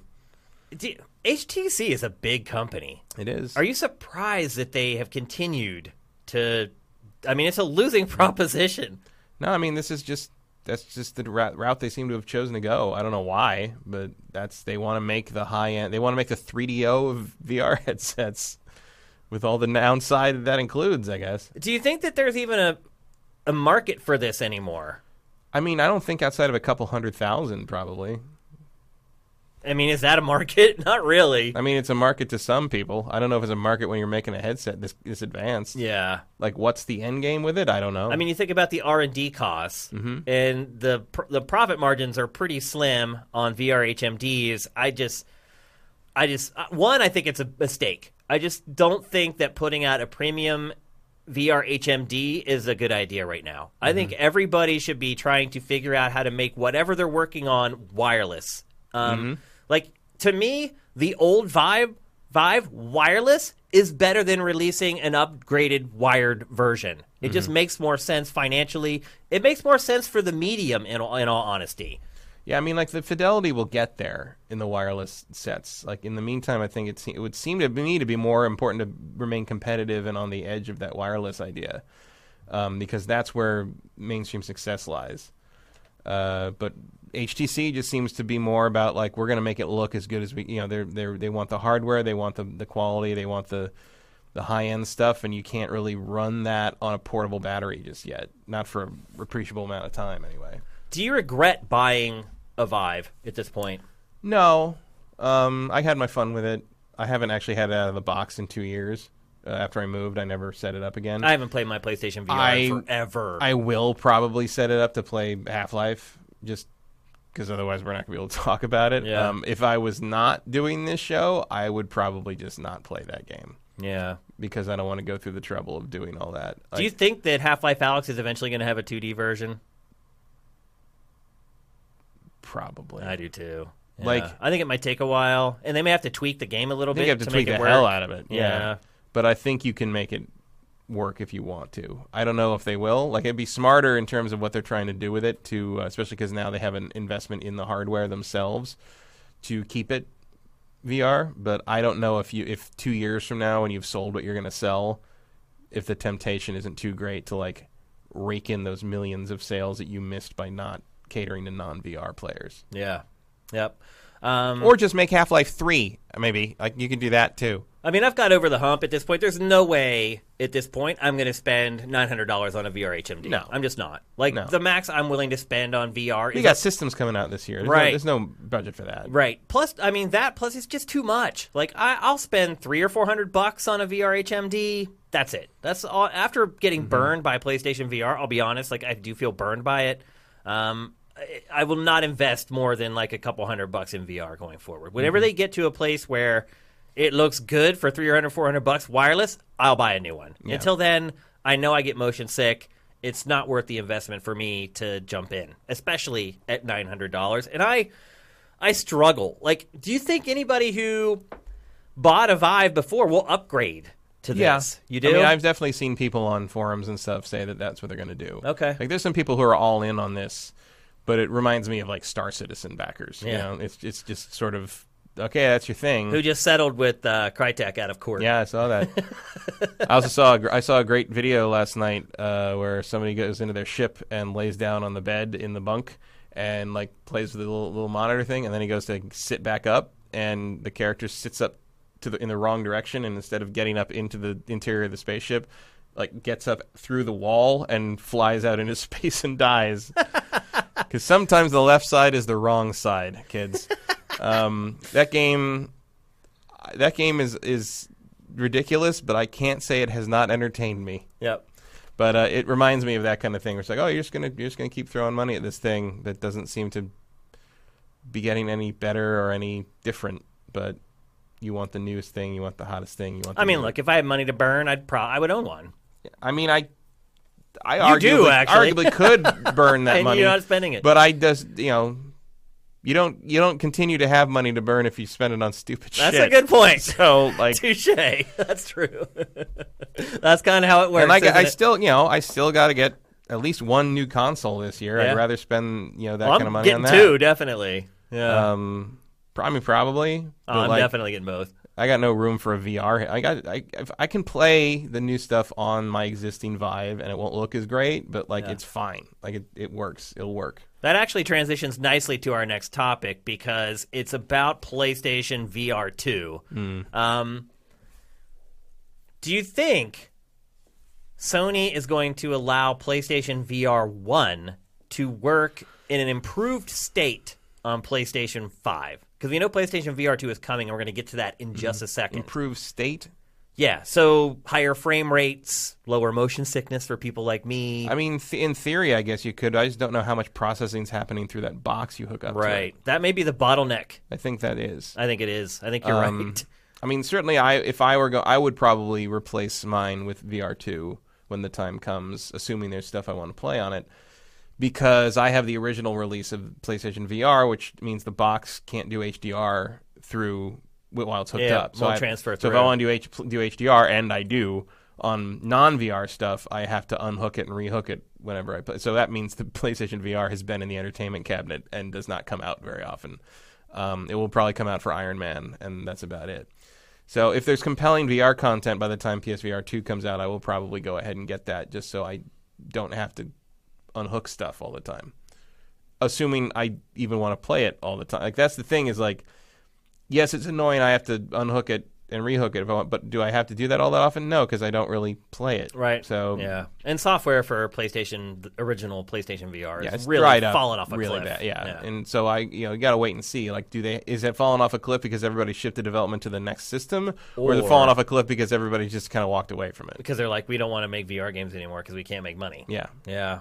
I think it might be the latter. Could be. I hate to say it, but there was an opportunity. I don't think there. VR is going away or anything. I don't either. But I think the gold rush is over. For Yeah. a while, you had these huge companies like Valve and HTC and Facebook just throwing money at developers. Yeah. I mean, why do you think Insomniac made like 4 VR games? It's not because they were going to make a lot of money off of them. But I think that might be over. These big companies just throwing money around. And it's funny to see that, because there was sort of a push for VR stuff in like the late 90s. It's cyclical. It is. And it was, as Eddie Izzard would say, it was just sort of like, oh, I got a better idea, Oh, it's the same idea. It's the same idea. It's the same. Like, it just didn't work. Yeah. I don't think anyone's given up on it. I don't think like Sony clearly still thinks there's something there, but I think everyone's just sort of waiting around for the hardware to become something that the average person is willing to pick up and use and pay for, and a game that makes everyone want to pick it up and pay for it. Like, that's not there yet. Well, some patents came out this week for the PlayStation VR 2 controller. You're talking about how it was kind of absurd that Vive is still using those ancient controllers. Well, PlayStation VR 2's new patent for its controllers, it looks like there is going to be finger movement. We have some of the drawings from the patents here. That just kind of shows how the wrist strap works. That's probably the least revealing of all of them. And there you can see there's a trigger there on the one of them. And then the trackers at 21, 21, 21, that picks up when your fingers actually leave the controller. They don't look as advanced as what you would get with some of the new HMDs. But considering we were just using Move controllers beforehand to play PlayStation VR, I think this is a pretty massive upgrade. And there you can see actually with the hand kind of wrapped around it. It appears that it uses some kind of like IR detector when your fingers are over the It appears to run on some kind of electricity. That's usually the way electronics work. Yeah, and they've patented like how the thing connects to your hand for some reason. Like the wrist strap is some kind of a big deal. Sure. I'm not sure exactly why, but it is good to see the PlayStation VR is going to have at least somewhat futuristic VR controllers instead of just the old Move motion tracking ping pong ball thing that they've been trying to get by on for the last few years. When do you think we'll hear about PlayStation VR for the first time? I think probably a year from now. So you think they'll launch PS5 and then talk about it after the console's out there? Kind of like how they did last gen. Yeah. Like, I don't think they're going to want to split their message on this thing. Like, this will be a later purchase. Do you think PlayStation VR 1 will work with PlayStation 5? Yeah, I think you'll be able to hook it up and use it. I just don't think it'll look as good. As good as VR 2 will? Yeah. Okay. Yeah. Do you think it'll look better, though, than like using it on a Pro? Or? I mean, I think it'll look better in the sense you'll have better graphics in Yeah. there. I don't know if you can actually run higher frame rates off of the old box. Yeah, I don't know if you can either. We'll see. I mean, I don't know how much work that box is doing or if it's just changing the signal. You know? Yeah. And then the other news from PlayStation Land this week is that a new patent was revealed for the DualShock 5. Remember the vitality sensor from Iwata-san? Oh, yeah. Well, that went away. Even before Iwata passed away, it had gone away. And it appears that Sony has picked up the mantle and run with it because it is working on controller grips for the DualShock 5 that will measure electrodermal activity, which is basically sweat secretion, and your heart rate. The biofeedback will then be used by the PS5 to make adjustments to a user's gaming experience. So basically, it's measuring your heart rate and how much your hands are sweating, and then changing elements inside the game based upon how you're reacting to the game. Do you like that, or do you not like it? I don't care because my hands don't sweat. Your hands don't sweat? Not when I play games. Ever? I've never had that happen. No, I mean, unless it's like really hot. Yeah. Like, if it's like 110 degrees. Yeah, it does. It is a thing for a lot of people, though. But I do not have sweaty hands, and they do not sweat when I play games. And so, I mean, I'm sure there's like more minor things they come up with. I'm all paranoid. But I don't like heart rate. That's not something I associate with playing much, unless something's really pissing me off. In which case, I don't know how you adjust that on the fly. How do you tell that my heart rate's going up because I'm excited, or because I'm really angry at the stupid jumping puzzle you put in? Yeah, what happens if you're right? What if you get pissed off at a part in the game? Well, actually, if it would do that, maybe it would make the difficulty easier. Maybe. I just don't know. Like I understand like the philosophy behind it, and like I know Cliff has been advocating for kind of a biofeedback approach to that for a long time. But as someone who doesn't physically react to a lot of things like that, like I don't know if that's going to actually impact me at all. Yeah, it probably won't. It's a neat idea. Like I just don't know if it matters to me. I believe that my hands sweat at a normal level. I don't have overly sweaty hands, but my hands do sweat from time to time. Not so much playing games, now that I think about it, though. When I exercise, certainly they do. I think maybe the bigger concern about this, though, is privacy. So Apple makes a very big deal about how it protects your... And I'll say, I mean, the feds go to Apple and tell them to crack an iPhone, and Apple's like, go away. Nope. I admire that about the company. And Apple has important personal data on everyone. So I have this watch here that's measuring my heart rate all day, every day, at least until I go to sleep and I take it off. It knows a lot about me. That data is private and really important. And that's one thing Apple has emphasized is, you know, we take your privacy very seriously. We know that, like, your heart rate is, like, private information that people could use against you. So I wonder if Sony has the wherewithal, and if people believe that Sony could do it to protect their privacy with that kind of information. That might be something that could be a bump in the road. Yeah, I mean, they've certainly had leaks in the past and trouble with PSN. There's that time PSN was down for like 2 weeks or whatever. Yeah, I mean, they've had problems with people's data. Yeah. And that could be an issue. I mean, certainly I think it should be an opt-in thing. Yeah. I mean, I don't really care if somebody knows what my heart rate is, but like other people might, and they should have the option to not do that.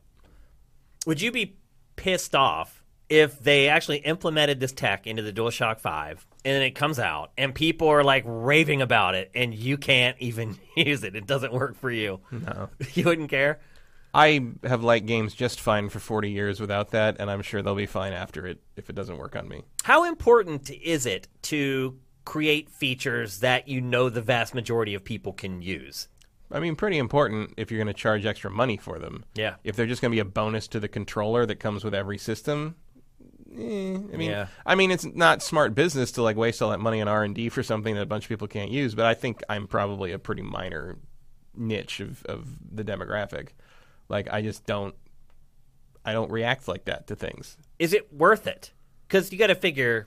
Let's say it bumps up the production cost of each controller $5. I mean, in the end, probably not, because I feel like this is one of those gimmicks that it's like, 3 games near the launch window will use it, and then you'll never hear about it again. Yeah. Like That's the problem, is that you have to depend on the developers actually making use of the functionality. And at the end of the day, when you're trying to get a game shipped, some biofeedback is, unless your game is based around something like that, biofeedback is probably one of the last things that you're going to implement. So I feel like the You Don't Know Jack box will probably do something pretty cool with it, but like... My guess is first-party stuff, at least initially, would do something with it. Like, I can't wait because they're forced to. Like, I can't wait to see what stupid thing Horizon Zero Dawn 2 makes me have to do. To like, it's like, your heart rate has to be over this much to like scan this audio log, and I'm just like, I got to run around the couch again. This is like, what is that going to be? You could do cool stuff though. Like, think about a game like Outlast, where you're constantly like hiding from creepy like psychos or whatever. And, like, you have to wait until your heart rate gets to a certain place before you can, like, move from, like, one object to another. Like, yeah, I mean, that's just... You could do some cool stuff. That wouldn't, like, really bother me or change much about me because my heart rate doesn't really go up when I play those games. Mostly, like, games like that I find boring. Yeah. So, like, I wouldn't need to hide too much, I guess, because it was just like, you're fine. The thing that I think that would But what if the game wouldn't let you physically move to that next location until your heart rate was at that certain level? It's... Well, that's what I'm saying is, like, my heart rate wouldn't go up that much, so it would probably not affect much of that. Oh, you'd be able to move just right away. Yeah. but I do think that would make it for a very interesting speed running. You'll get the Dead Inside achievement. Pretty much. Yeah, that's a good one. But I think it would make for interesting speed running if you found someone who does react strongly to things like that. Actually, that you're right. And part of the speed run is trying to stay calm. Yeah. Like, that's a cool idea. That is a cool... You could do some cool stuff with it. I'll say this. I'd watch that. I don't think I could be that, but... I'll say this. I would prefer this tech were in the hands of Nintendo instead of Sony. Yeah, I feel like Nintendo would stick with it longer. I also feel like it would find more creative ways to use it. And I think that was the idea all along. Nintendo probably does already have a bundle of ideas. Or also Nintendo decided it just wasn't such a good idea and they didn't do it. And now Sony's doing it because they aren't as perceptive as Nintendo. And I don't know what's going to happen. Or Sony looks at it like, every time we copy Nintendo, it's a smashing success. Is it? Is it, though? I mean, it is. The Move? Is that a smashing success? It led to PlayStation VR. They got to repurpose it for PlayStation VR. I don't know if it led to anything. That's all a matter of perspective, Kyle. So any last impressions over these latest hardware updates? You think what percentage chance do you think that this stuff makes it into either the DualShock 5 or PlayStation VR 2? No, I mean, most of the leaks so far have been pretty accurate. They have been. So I think it's a pretty good chance. Yeah. I would say the Knuckles controllers for PlayStation VR, 95% chance. Yeah, I'd say that's going to happen. The biofeedback in the DualShock 5, I would give that like a 40% chance. Maybe. That may be even generous, actually. I mean, if we're hearing about it now, it's in there. Really? You think so? If it was just a patent filed. Patent? Yeah. I don't know. I mean, it's exactly the kind of dumb human trick you'd put in a new console. It is. That Microsoft definitely wouldn't do. Well, you were talking earlier about a differentiator, and you're right. Like, that's the kind of thing that... That's a thing. This kind of thing is something that you could see as a differentiator if you've been in enough board meetings for a week, you know? Yeah. Like, I'm not saying a normal person would be like, oh, yeah, that's totally the edge you need over the Xbox's 3 extra teraflops or whatever. Yeah. But I could see them convincing themselves it is. So Mitch is a little younger than us, and I think he may say that every time we go over to him. Probably. Let's ask the child what he thinks. But I'm just wondering if maybe he's a little more open to things like motion controls or like a biosensor or something like that. Would you be more interested in that than we are, Mitch? Not only that, I'm also taking a shower, so you're looking at a child taking a shower. I think the biosensor would be only interesting in the aspect of, in a horror game you gave an example. I think testing out maybe a game gets more scary as it understands what makes your heart rate go up. And so then the game can evolve in front of you of either they're going to do more jump scares or they're going to set this certain music that sets this environmental tone. I think there's applications, but to be honest, it's not really that interesting. Okay. It'd have to have a Smash property to say, like, this is how it would be used. A killer app, basically. Exactly. Same thing with VR. You need the killer app to sell that type of hardware. Okay. We're training him well, Kyle. He's not all that different from us. He's been watching GameFace too long, I think. Yeah, I would put their vitality sensor at, like, actually, now that I think about it, like 30-35% chance of it making it in. I just think... I think it sounds like a very legitimate, dumb trick to put in a launch version of a console. That's entirely possible. It'll be their Kinect. Yep, it could be. All right, we're going to move on to the last topic of episode 200. What are they going to call it? What dumb buzzword name would they call that? I don't know. PlayStation... I'm trying to think about how they've renamed other stuff they've stolen from Viva. Nintendo. They've stolen almost everything from Nintendo at this point, and they don't seem to be inspired by the names that Nintendo uses. So it'd be like PlayStation Pulse. Exactly. Or like... And Nintendo has these weird... vitality sensor. That's not exactly catchy. No. Sony manages to find a way to make it seem more interesting. Sony Beats. Yeah.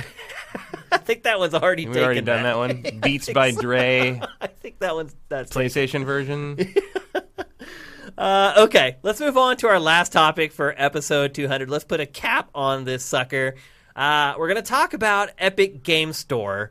I don't know if there's been anything more angering and controversial for PC gamers in the last probably 2 years than Epic Game Store. We've talked about it before on GameFace. A lot of PC players are angry that it's soaking up exclusives that it would prefer that they got on Steam.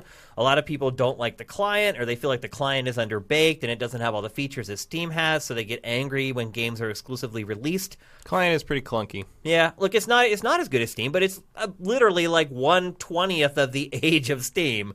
But this week we found out that one of the most high-profile games that was an exclusive to Epic Game Store was just released on Steam and sold 200,000 copies like overnight.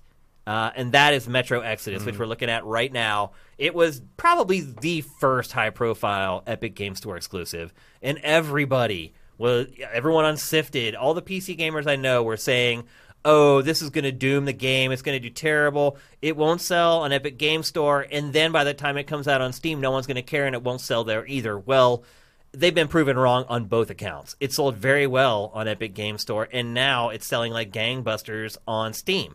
So, Matt, is this proof that we can coexist here, that Steam and Epic Game Store can be two viable services? And I think it was always true. Like, the anger about Epic Game Store is bizarre to me. I don't get it either, honestly. I tried. I haven't bought much on Epic Game Store, like Rebel Galaxy Outlaw. I just go get the free games every month. Free games, Untitled Goose Game I got there. Because if it wasn't on Steam and I wanted to play it now, I just bought it. Yeah, why not? It's one more shortcut on my desktop. I don't give a shit. It's fine. It's not it's not as good as Steam, but it's fine. There's nothing wrong with the launcher. There's nothing wrong with the client. It's just not as full featured as what you're getting on Steam. And it'll get there. Yeah. Like, it's fine. It takes time. It's fine. It's fine. Yeah. And I know, like, I don't know. Everybody's got like the thing. It's like, oh, I want all my whole library in the Steam folder. I don't know. Like, I don't understand that. Yeah, I don't get it either. Like, it's just one other icon on your desktop to click. I don't know. People don't seem to mind adding programs any other time. It's just when it's a competitor to something they really like. I've got GOG, and I've got GOG Galaxy, and I've got this, and I've got that stupid Origin launcher I have to use once in a while to play something EA does. Like, that EA still won't give up on. Yeah, I don't get it. It's bizarre. Like, at least you can launch SWTOR without it. Yeah. But yeah, it's not. It could not be more of a non-issue to me. Like, I don't care. Like, and people are like, oh my god, it's exclusive to free. It's like, okay, so load up the Epic Game Store and play it there. I don't get it. That's what I did with Rebel Galaxy. Like, there's not a lot of exclusives on Epic Game Store that I actually care that much about, but the ones that I do, I'll just get them there. Yeah. And then if I really, really desperately want them to be on Steam, I'll wait until they drop in price on Steam and get them for like $9 3 years later. Like, I don't know. I don't see the issue. I mean, I'll be honest. I've never been a Steam fan. For the most of the time that Steam has been growing, just kind of like what Epic Game Store is doing now, I was not a hardcore PC gamer. I was actually a hardcore PC gamer before Steam existed.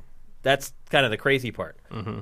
And then once consoles started leapfrogging PC tech, and it didn't happen for long, but there were a few years there where consoles were actually more powerful than PCs. Then I switched to consoles, and I only play PC when there's a game that's exclusive for it. So I don't have an affinity for Steam. I know it's good. I know it's full-featured. I like it. It's fine. But I am not like a fan of Steam. I'm not a fan of Valve. And so I'll just be perfectly honest with you. I use EGS more than Steam now. Like, I use Steam for, like, to stream stuff from my PC to my TV more than I use it to play games. I can go to Epic Game Store every week pretty much and get a free game. When do we get free games on Steam? Ever. Ever? Never. It's like, oh, you're going to have a sale and throw us a bone? Epic's giving us games. Not crappy games either, like good games. Mm-hmm. Now, look, it probably has to do that to compete with, if it's having any chance of competing with Steam, it has to do something drastic like that. But again, I don't care. I don't care about any of that crap. All I know is there's this service that is literally giving me like 3 free games a month. And they're good ones. Mm-hmm. They're not just junk that you don't want to play. So I think over time, the Steam purists, the Steam fans, will slowly start to come around. They'll start to realize, hey, why am I keeping myself from getting all these free games? It's pretty bizarre that someone would boycott it when they could get a bunch of free stuff. The other thing I would say is that I think I've reached a point where I'm getting too much free stuff. Yeah. Just in general. Yeah. Like, if you go to Twitch, and if you subscribe via Twitch Prime and subscribe to us, thank you, that's awesome. Another thing that does, though, other than getting you Packed or Factor a week early and some emotes on our streams and stuff, is you also get free games. Every time I go to log into Twitch, like I click the notifications thing, and there's like 10 free games there. Where you just click it, and there's a code. Click it, there's a code. Click it, there's a code. Like, even Twitch at this point is, in my opinion, destroying Steam as far from a consumer's perspective, as far as being friendly to the consumer. Then you couple that with, Steam's unwillingness to lower its 30% cut in spite of all the competition. And I don't know why people are such fans. Like, I don't know. That they haven't made it's been there forever, and I guess it's what they have all their games. I mean, I have ridiculous numbers of games on there from all the Humble Bundle stuff, and it just got ridiculous. It got at a certain point. But I never play any of it. No, I didn't. At a certain point, I had so many duplicate Humble Bundle things. I'm just like, I canceled everything on that because it was silly. Yeah, it's like, what's the point? Like, do you need 3 copies of some indie game? I'm like, look, at a certain point, I looked at like my 2,000 Steam games. I'm like, I'm not going to live long enough to play all these. If you started playing today, you couldn't play all those games before you died. Maybe not. Unless you lived to like 110 or whatever. I mean, I could play like 5 minutes of them. Right. Like, you could play everyone. You couldn't finish all of them, though. Yeah. I mean, I imagine I wouldn't want to finish all of them. Especially if a lot of those come from the Humble Bundles, because those games always seem awesome until you start digging into them. You're like, the definition of a mixed bag. I see why I got this for 75 cents now. So what would you say? They can't all be 30 Flights 11, Shane. So what would you say to the Epic Game Store haters to try to convince them to get over it? I don't know. I'd probably just tell them to leave my house. I don't know. I mean, if you don't want to, fine. Yeah. But like, I don't know. You're just depriving yourself of look, I don't care free stuff for playing a game you want to play a year earlier than waiting for Steam. Like, I don't understand the difference. Look, anybody can believe whatever they want. I don't care. Within reason, obviously. If someone's a Nazi, I got a problem with that. But as far as entertainment and stuff is concerned, they can believe whatever I want, and I don't care. It's when they start coming into my space that I start to get agitated. When they're in comments and on Twitter and on Facebook and everywhere I go, and it's people like, it sucks. It's like, no, it doesn't. It's not as good as Steam yet. It might be someday, but it's not as good yet. But you're getting all this free stuff, brah. Like, how can you hate on that? I don't get it. I don't know. Really it's just a vector to me. It's not, it's not these kinds of platforms are not anything to be loyal to or anything to be a fan of. To me, it's just like, this is how you get a game. It's like being a fan of like Walmart or Target. Right. And I guess there are fans actually. There are. I mean, there are. Like the Walmart versus Target fanboys. But it's like, do I care whether my milk came from Ralph's or Safeway or Vons? Like, no. Like, just where was I that day? Who had milk near me? Like, that's it. That's all that matters. Yeah. That's how it goes. So I don't know. Maybe I think over time, people are going to come to their senses. They're going to realize, man, how can I don't know, man. It's the internet. When does that ever happen? Not as often as it should. That's for sure. All right. That's it for GameFace episode 200. I wish there were more like games and stuff happening this week. Yeah. It would be great to have like an in-depth conversation about a video game on 200. That wouldn't have happened this week anyway. Cause it was a very busy last many days. I think both of us at this point right now are like, shoo. You just got done with a big project. Mm-hmm. I just got kind of done with a big project. And now we can just both kind of move forward. And it all coincides with all the games coming out real soon. Yeah, I am glad we got everything shot before the big March release schedule kicks in. Yep. The other thing, eventually you'll probably be able to see the short films we shot somewhere later in the year. And our old TD Jared showed up to be an extra in both of them. So you'll see Jared in at least Was Jared ever on camera? I don't know if he was. I think maybe once. Maybe at Christmas. I think before we left, I got him on camera. But he is definitely an extra in the dance club in the tango film we made. Yeah, and that's a good spot for him. He is he's way in the background of the other film, and because we needed people sitting at a restaurant across the street to make it look like it was populated. So you might not be able to see him back there, but he is back there. Awesome. Hey, that's 200 people, and you guys are probably wondering like, where's the trailer of the week? Well. We've decided not to do the trailer of the week anymore. I don't know how you guys are going to feel about that. We had originally used it as like a camouflage to get into... Actually, we had used it for a number of reasons. But it was always a way to cover the screen while we did something else. Like we had used it to like move before. Then at the end, we just used it to give people a chance to get their questions in the chat.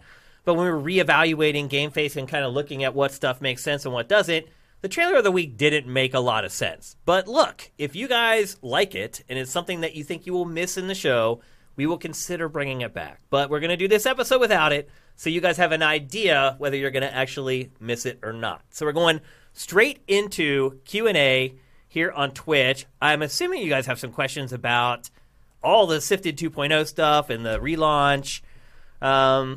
See, people are like, no trailer of the week, no questions. Yes, we're taking questions. Just no trailer of the week. Justin Horman, RE sweater controllers. What is a small feature for a platform that went unnoticed or unused by many that you loved? Mr. Satterfield mentioned the picture-in-picture for Xbox One in the past. Is there anything else like that?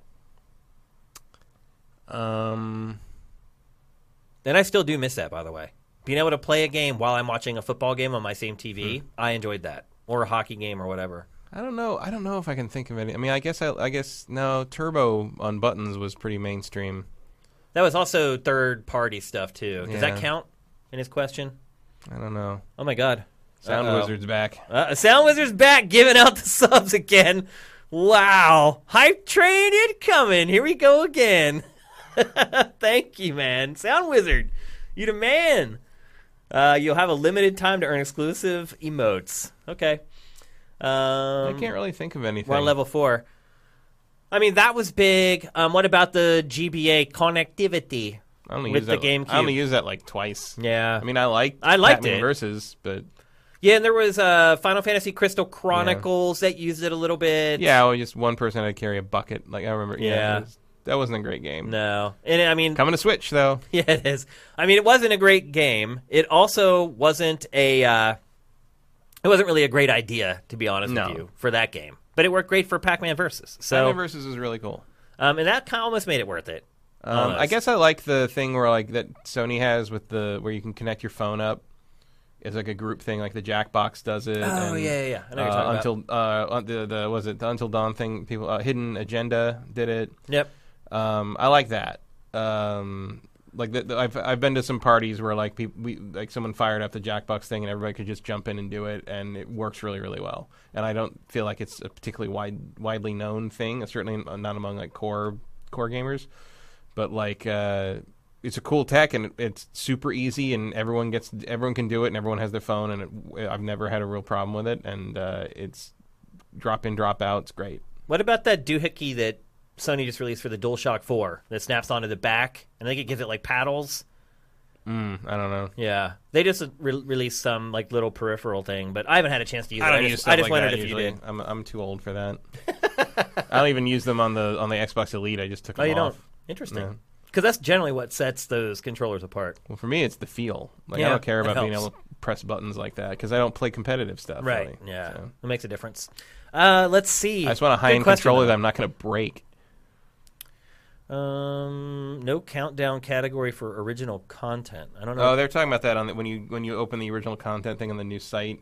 None of the categories say countdowns. Oh, meaning there's no landing page for SIFTD countdowns. Yeah, there's a couple other things that are still missing from there, so bear with us on that one. ETH Demon, current PS5 rumors has it at 9 teraflops to the Xbox Series X being confirmed at 12. How do you think Des will use that extra difference? 60 frames per second, better graphics. My preference would be 60 frames per second modes. Well, first off, teraflops don't really tell you anything. Yeah, they don't. It's too vague. Second, if there is a power differential, they will probably use it to make the graphics better because that's what sells. Yeah. I mean, if you remember with that poll that Games Industry did, I think it was 2 weeks ago on GameFace we talked about it, where the most important thing to gamers still, better graphics. Of course. And frame rate ties into that a little bit, but I think most people associate frame rates with gameplay more than graphics. Yeah. I think the average person, when you say video game graphics, they're like, what am I seeing? What does the picture look like? And I think you're right. I think that's going to continue to be the number one priority. What would we prefer that they focus on? I mean, I don't care that much about 60 frames a second. I care about a steady frame rate. Like if something's 30, but it's a solid 30, fine. Yeah, I have no problem with that. I do like shooters I don't like at frame 60. rate drops. I don't care what frame rate it runs at. Yeah, as long as it stays consistent. Yeah. As long as it's 30. Solid 30, solid 60, pick one. Yep. And if you give me an option, I will probably usually go for 60. But like I'd rather it be steady than high if I have to choose. Minority Games. What do you think of Assassin's Creed Syndicate? Should I give it a play? I assume that's because that's a free game this week. I really like Syndicate. Yeah, I think it's better than you think it's going to be. Yeah, I think it's one of the better pre-Origins Assassin's Creed games. Yeah, it kind of got a raw deal, to be perfectly honest. Yeah. I like Eevee a lot. Jacob's good. The Jack the Ripper DLC is good. We're on the final level of the hype train. There's a lot to recommend about it. And I mean, obviously you don't get that DLC with the free Epic game. Was that Epic Game Store giving that away? Yeah, I think so. Yeah, I mean, just try it. You might like it. Yeah, like it's fun. It's interesting. You get the grappling hooks cool. Like it's got a little difference to it. I think it has a different tone. Yeah, I think it definitely does. Yep. So yeah, definitely give it a go. It's worth it. Mike's Q. Will Spoiled? It's not spoilt. It's spoiled. Have a rotating cast, or will only be Matt or Mitch? Well, I was in the first 2 episodes, so there's already 3 options. I would say this though. I want Matt to be on that show as much as possible because I'll just be honest with you. He knows film and TV better than I do. That's just the honest truth. When we recorded these, he was indisposed. He couldn't be a part of the shows. But we're going to get him involved in a lot of other stuff. So Matt's typically here for a set amount of time every Tuesday. And so since GameFace isn't going to be as long as it has in the past, we're going to get Matt to do some other stuff with us, like Spoiled and some more culturally based stuff. So again, we're going to be able to maximize Matt's strengths with our new content plan. Another reason why we're doing it. Hype train. Hype train. We just got the level 4 hype train. Gonna share it. All the emojis or whatever the hell they're called. Level 5 completed. Thank you guys. Freaking awesome. Wow. That's great. Don't you think it's bizarre that we didn't do it? We didn't do it last week. We had Brandon Jones on the show, and we barely got even started on level 2. Yeah, that's what happens when I don't show up. Exactly, man. You are the hype master. It's crazy. Which is ironic because my heart rate doesn't go up. Yeah, exactly. Thank you, Sound Wizard, man. This is 3 out of the last 4 weeks he's done this. Some of the friends I went to Disneyland with were making fun of me because I don't scream on roller coasters. I just I laugh. I think it's fun, but I don't like yell. Do that. I don't yell or anything. And they're just like, what is wrong? I'm like, you ever see the X-Files movie? And I'm just like, is that thing where like Mulder's like, she's like, you were panicking. He's like, you've never seen me panic. When I panic, I make this face. Yeah. And she's like, oh, so you're always... She's like, so you do scream on roller coaster? I'm like, yeah, it's my secret, Cap. I'm always screaming. Screaming into the void internally. Yeah. Sound Wizard, thanks again, man. This is so awesome. This is literally 3 of the last 4 weeks he's done this. He's just rolled in and just handed out subs like they're candy. Thank you, man. That's great. DanBoy90, now that you're doing culture content, will you be doing sports coverage type of shows? Oh, interesting. Probably Careful not. what you wish for. Yeah, probably not. I would love to, honestly. I would love to do a sports podcast like once a week. That's even if it's just like 30 minutes or whatever. But it's just not in the wheelhouse. It's too far outside of what we're doing already. That's SIFTD like 5.0, honestly, when we have added more channels to the site. Obviously the next channel will be entertainment. And that's why we're kind of already starting to kind of propagate this type of content on the site. Let's just be honest. Gamers also love television and film. You know, we're almost just as much into that stuff as we are games. So it's in the wheelhouse already. It makes sense. I think you've already seen pretty much every other gaming publication kind of stray into that stuff. So it's kind of an accepted thing at this point. So yeah, I think that's the direction we're headed. Yeah, it's kind of an assumption that if you deal with games, you're going to cover the so-called geek space one way or the other. Yep. And look, we're not going to like cover like Little Women and stuff like that. We'll try to. Although I could. I'm sure you could. Don't tempt me.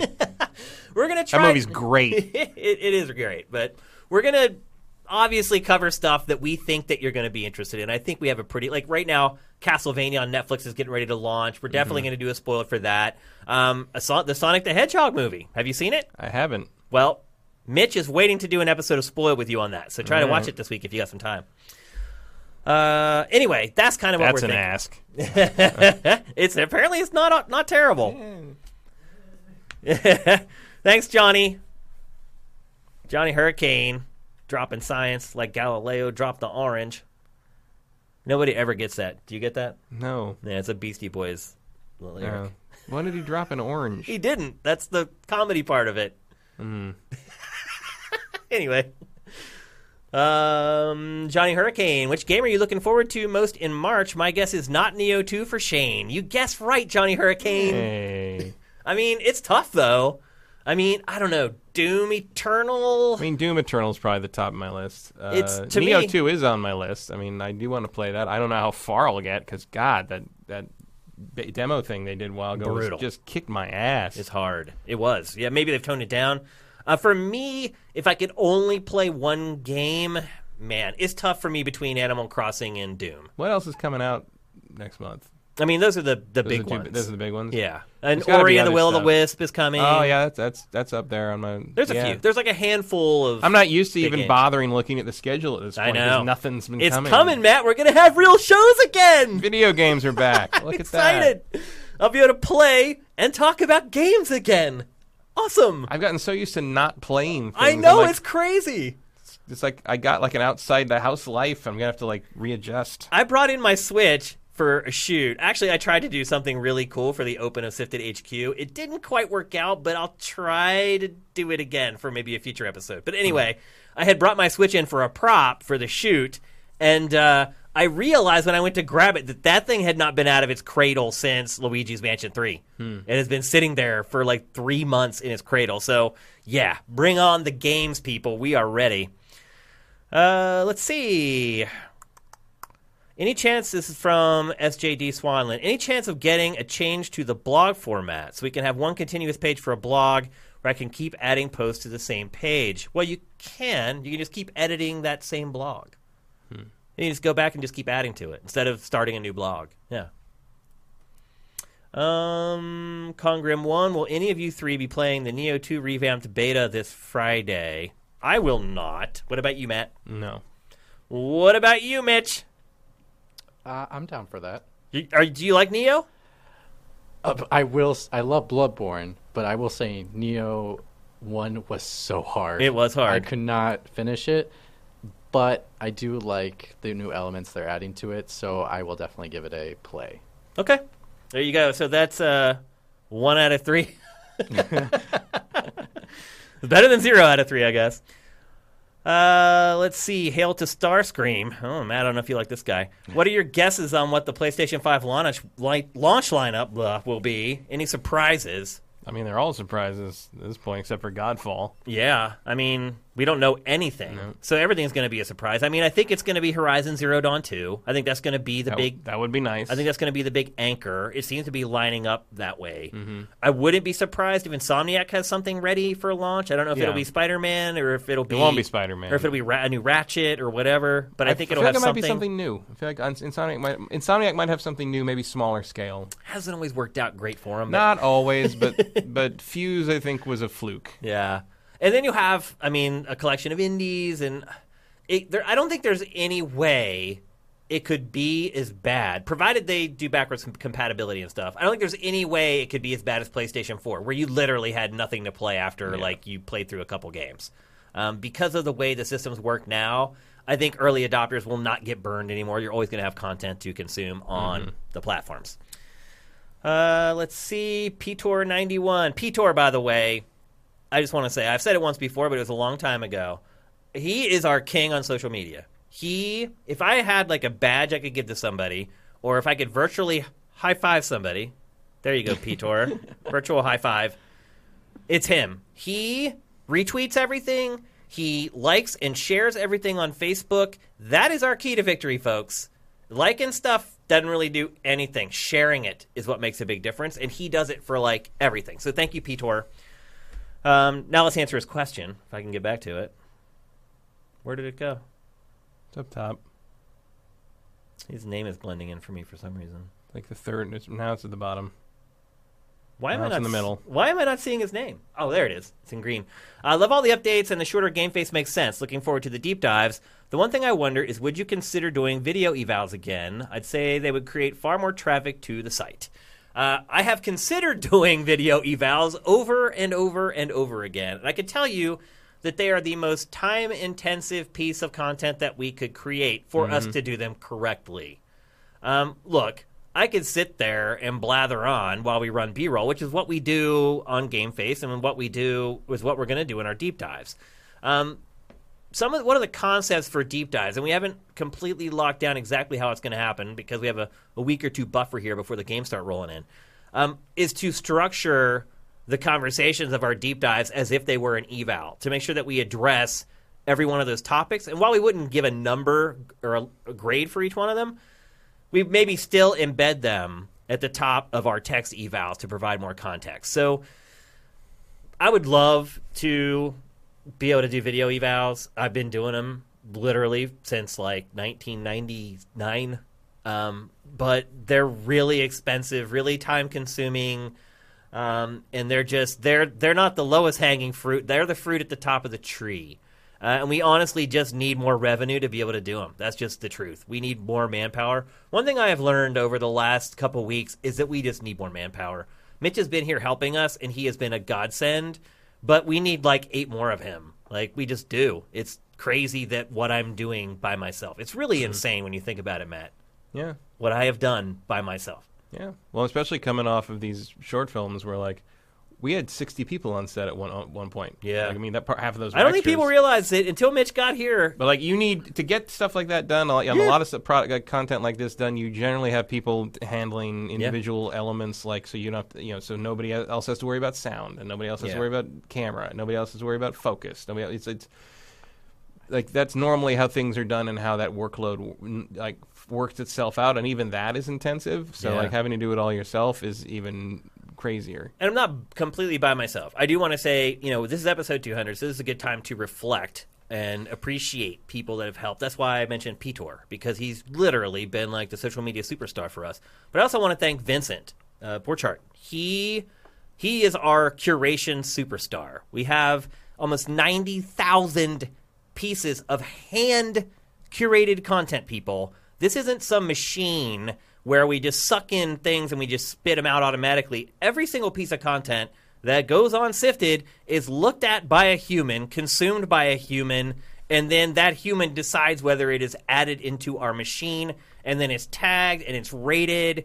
This isn't some automated thing that happens. That's the difference with SIFTD, is there's a human looking at everything. That's why there's no trash on our website. And Vincent is the key to that. So thank you, Vincent. You are a rock star, and you are amazing. Mike's Q, who is in the chat, he has been doing voiceover work for us, so I don't have to voice everything anymore. There are people helping, but I need people that can be here to help with stuff like Mitch is right now. Like, having Mitch here has been a huge boon for us, and for me personally, because I don't have to do everything anymore. Tomb Raiders 11, with Mitch now part of the Sifted family. First of all you guys are a part of the Sifted family. Like, I feel like I know all you guys. So, yeah, it's not just Mitch because he's here. You guys are all a part of the Sifted crew. On a scale of 1 to 10, how much has an extra hand on deck lessened your own work? There you go. You answer your own question. That's interesting.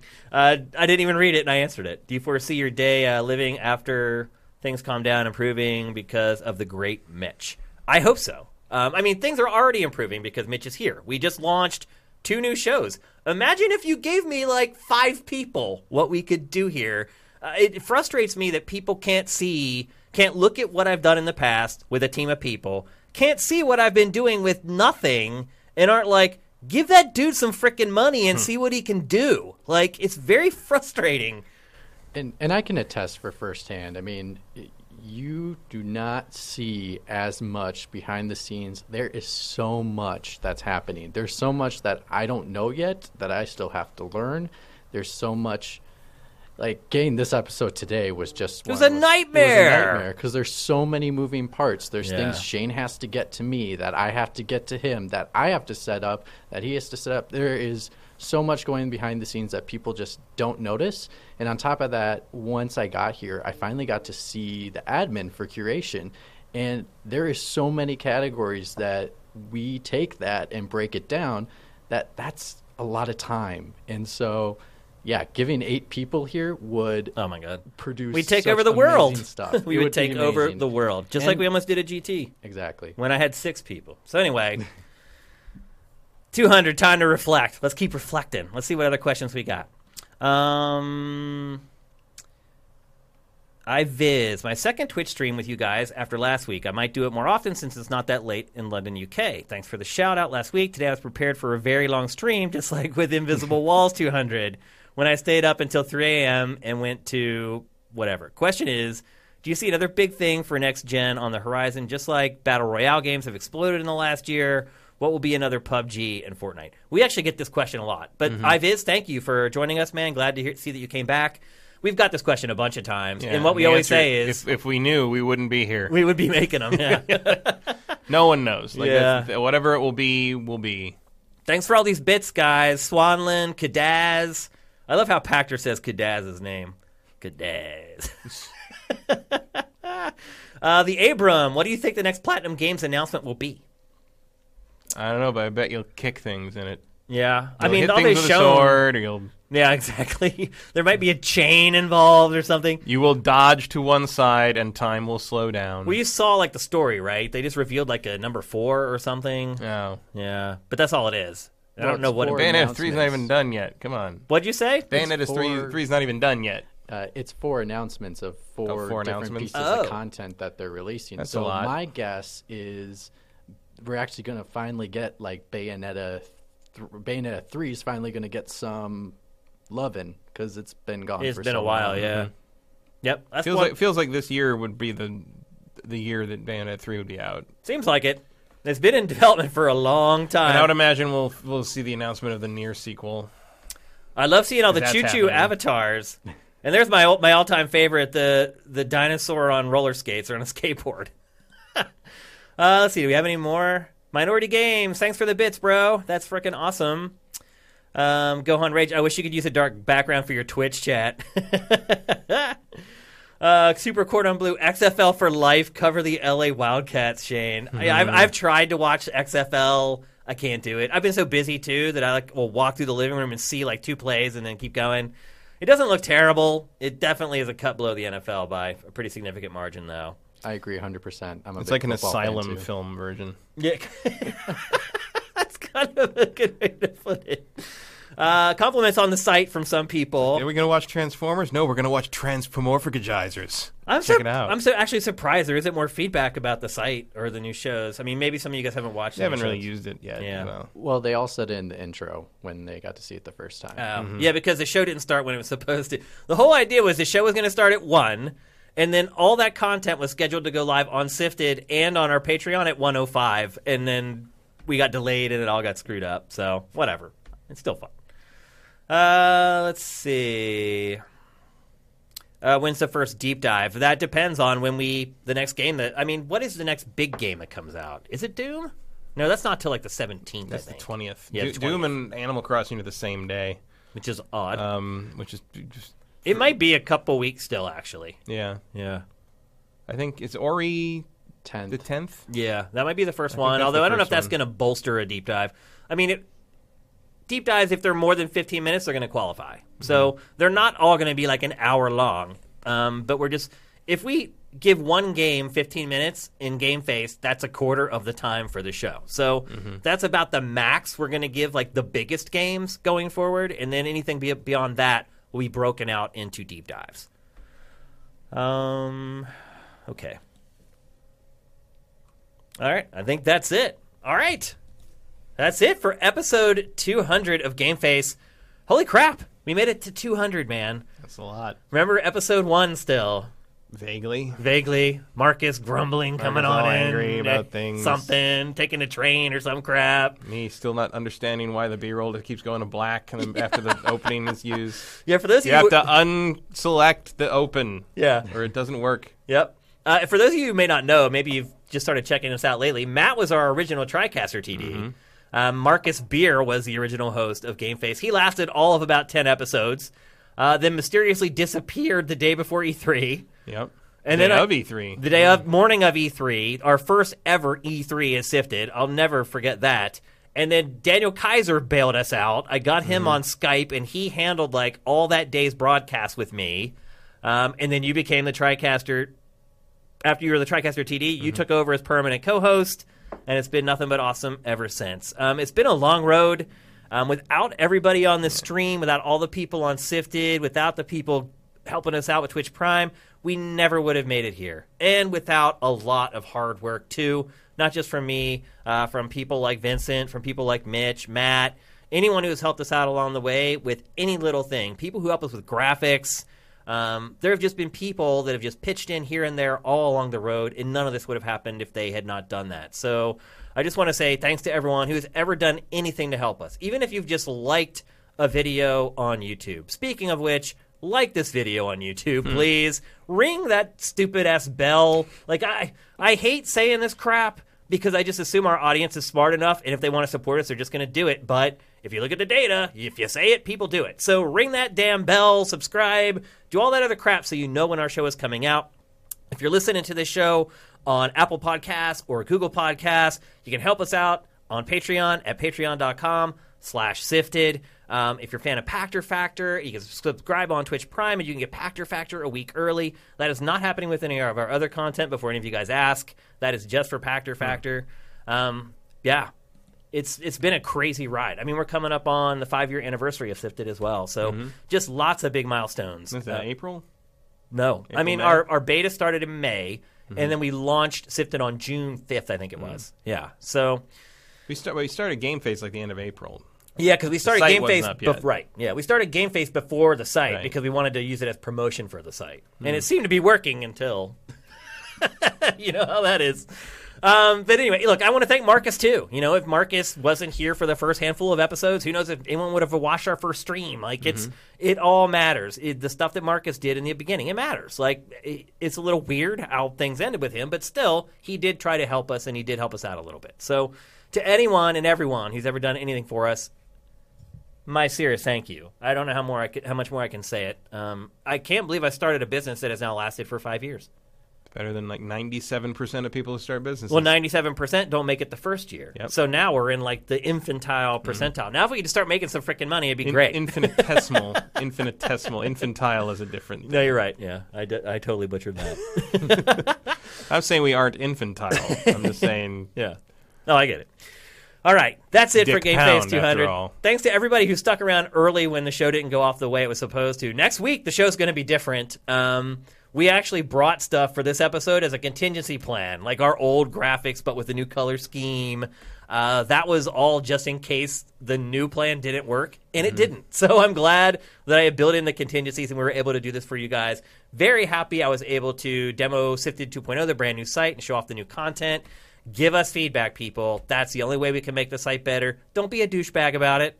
Just be like, hey, this is something that maybe you could change. And we'll take all of it into consideration as we're continuing to build and improve sifted.net. So you can find Matt at mkyle on Twitter. I'm at Dinfire on Twitter. Follow me if you dare. You can find Mitch at, is that M. Sikor, Mitch? Mitch Sikor. Mitch Sikor. And that's MITCHSIKOR. Give him a follow. He's new to this thing, and he could definitely use it. So we'll be back next Tuesday, same time as usual, hopefully with a brand new GameFace. We'll see how it goes. Have yourselves a great day. GameFace is up and out.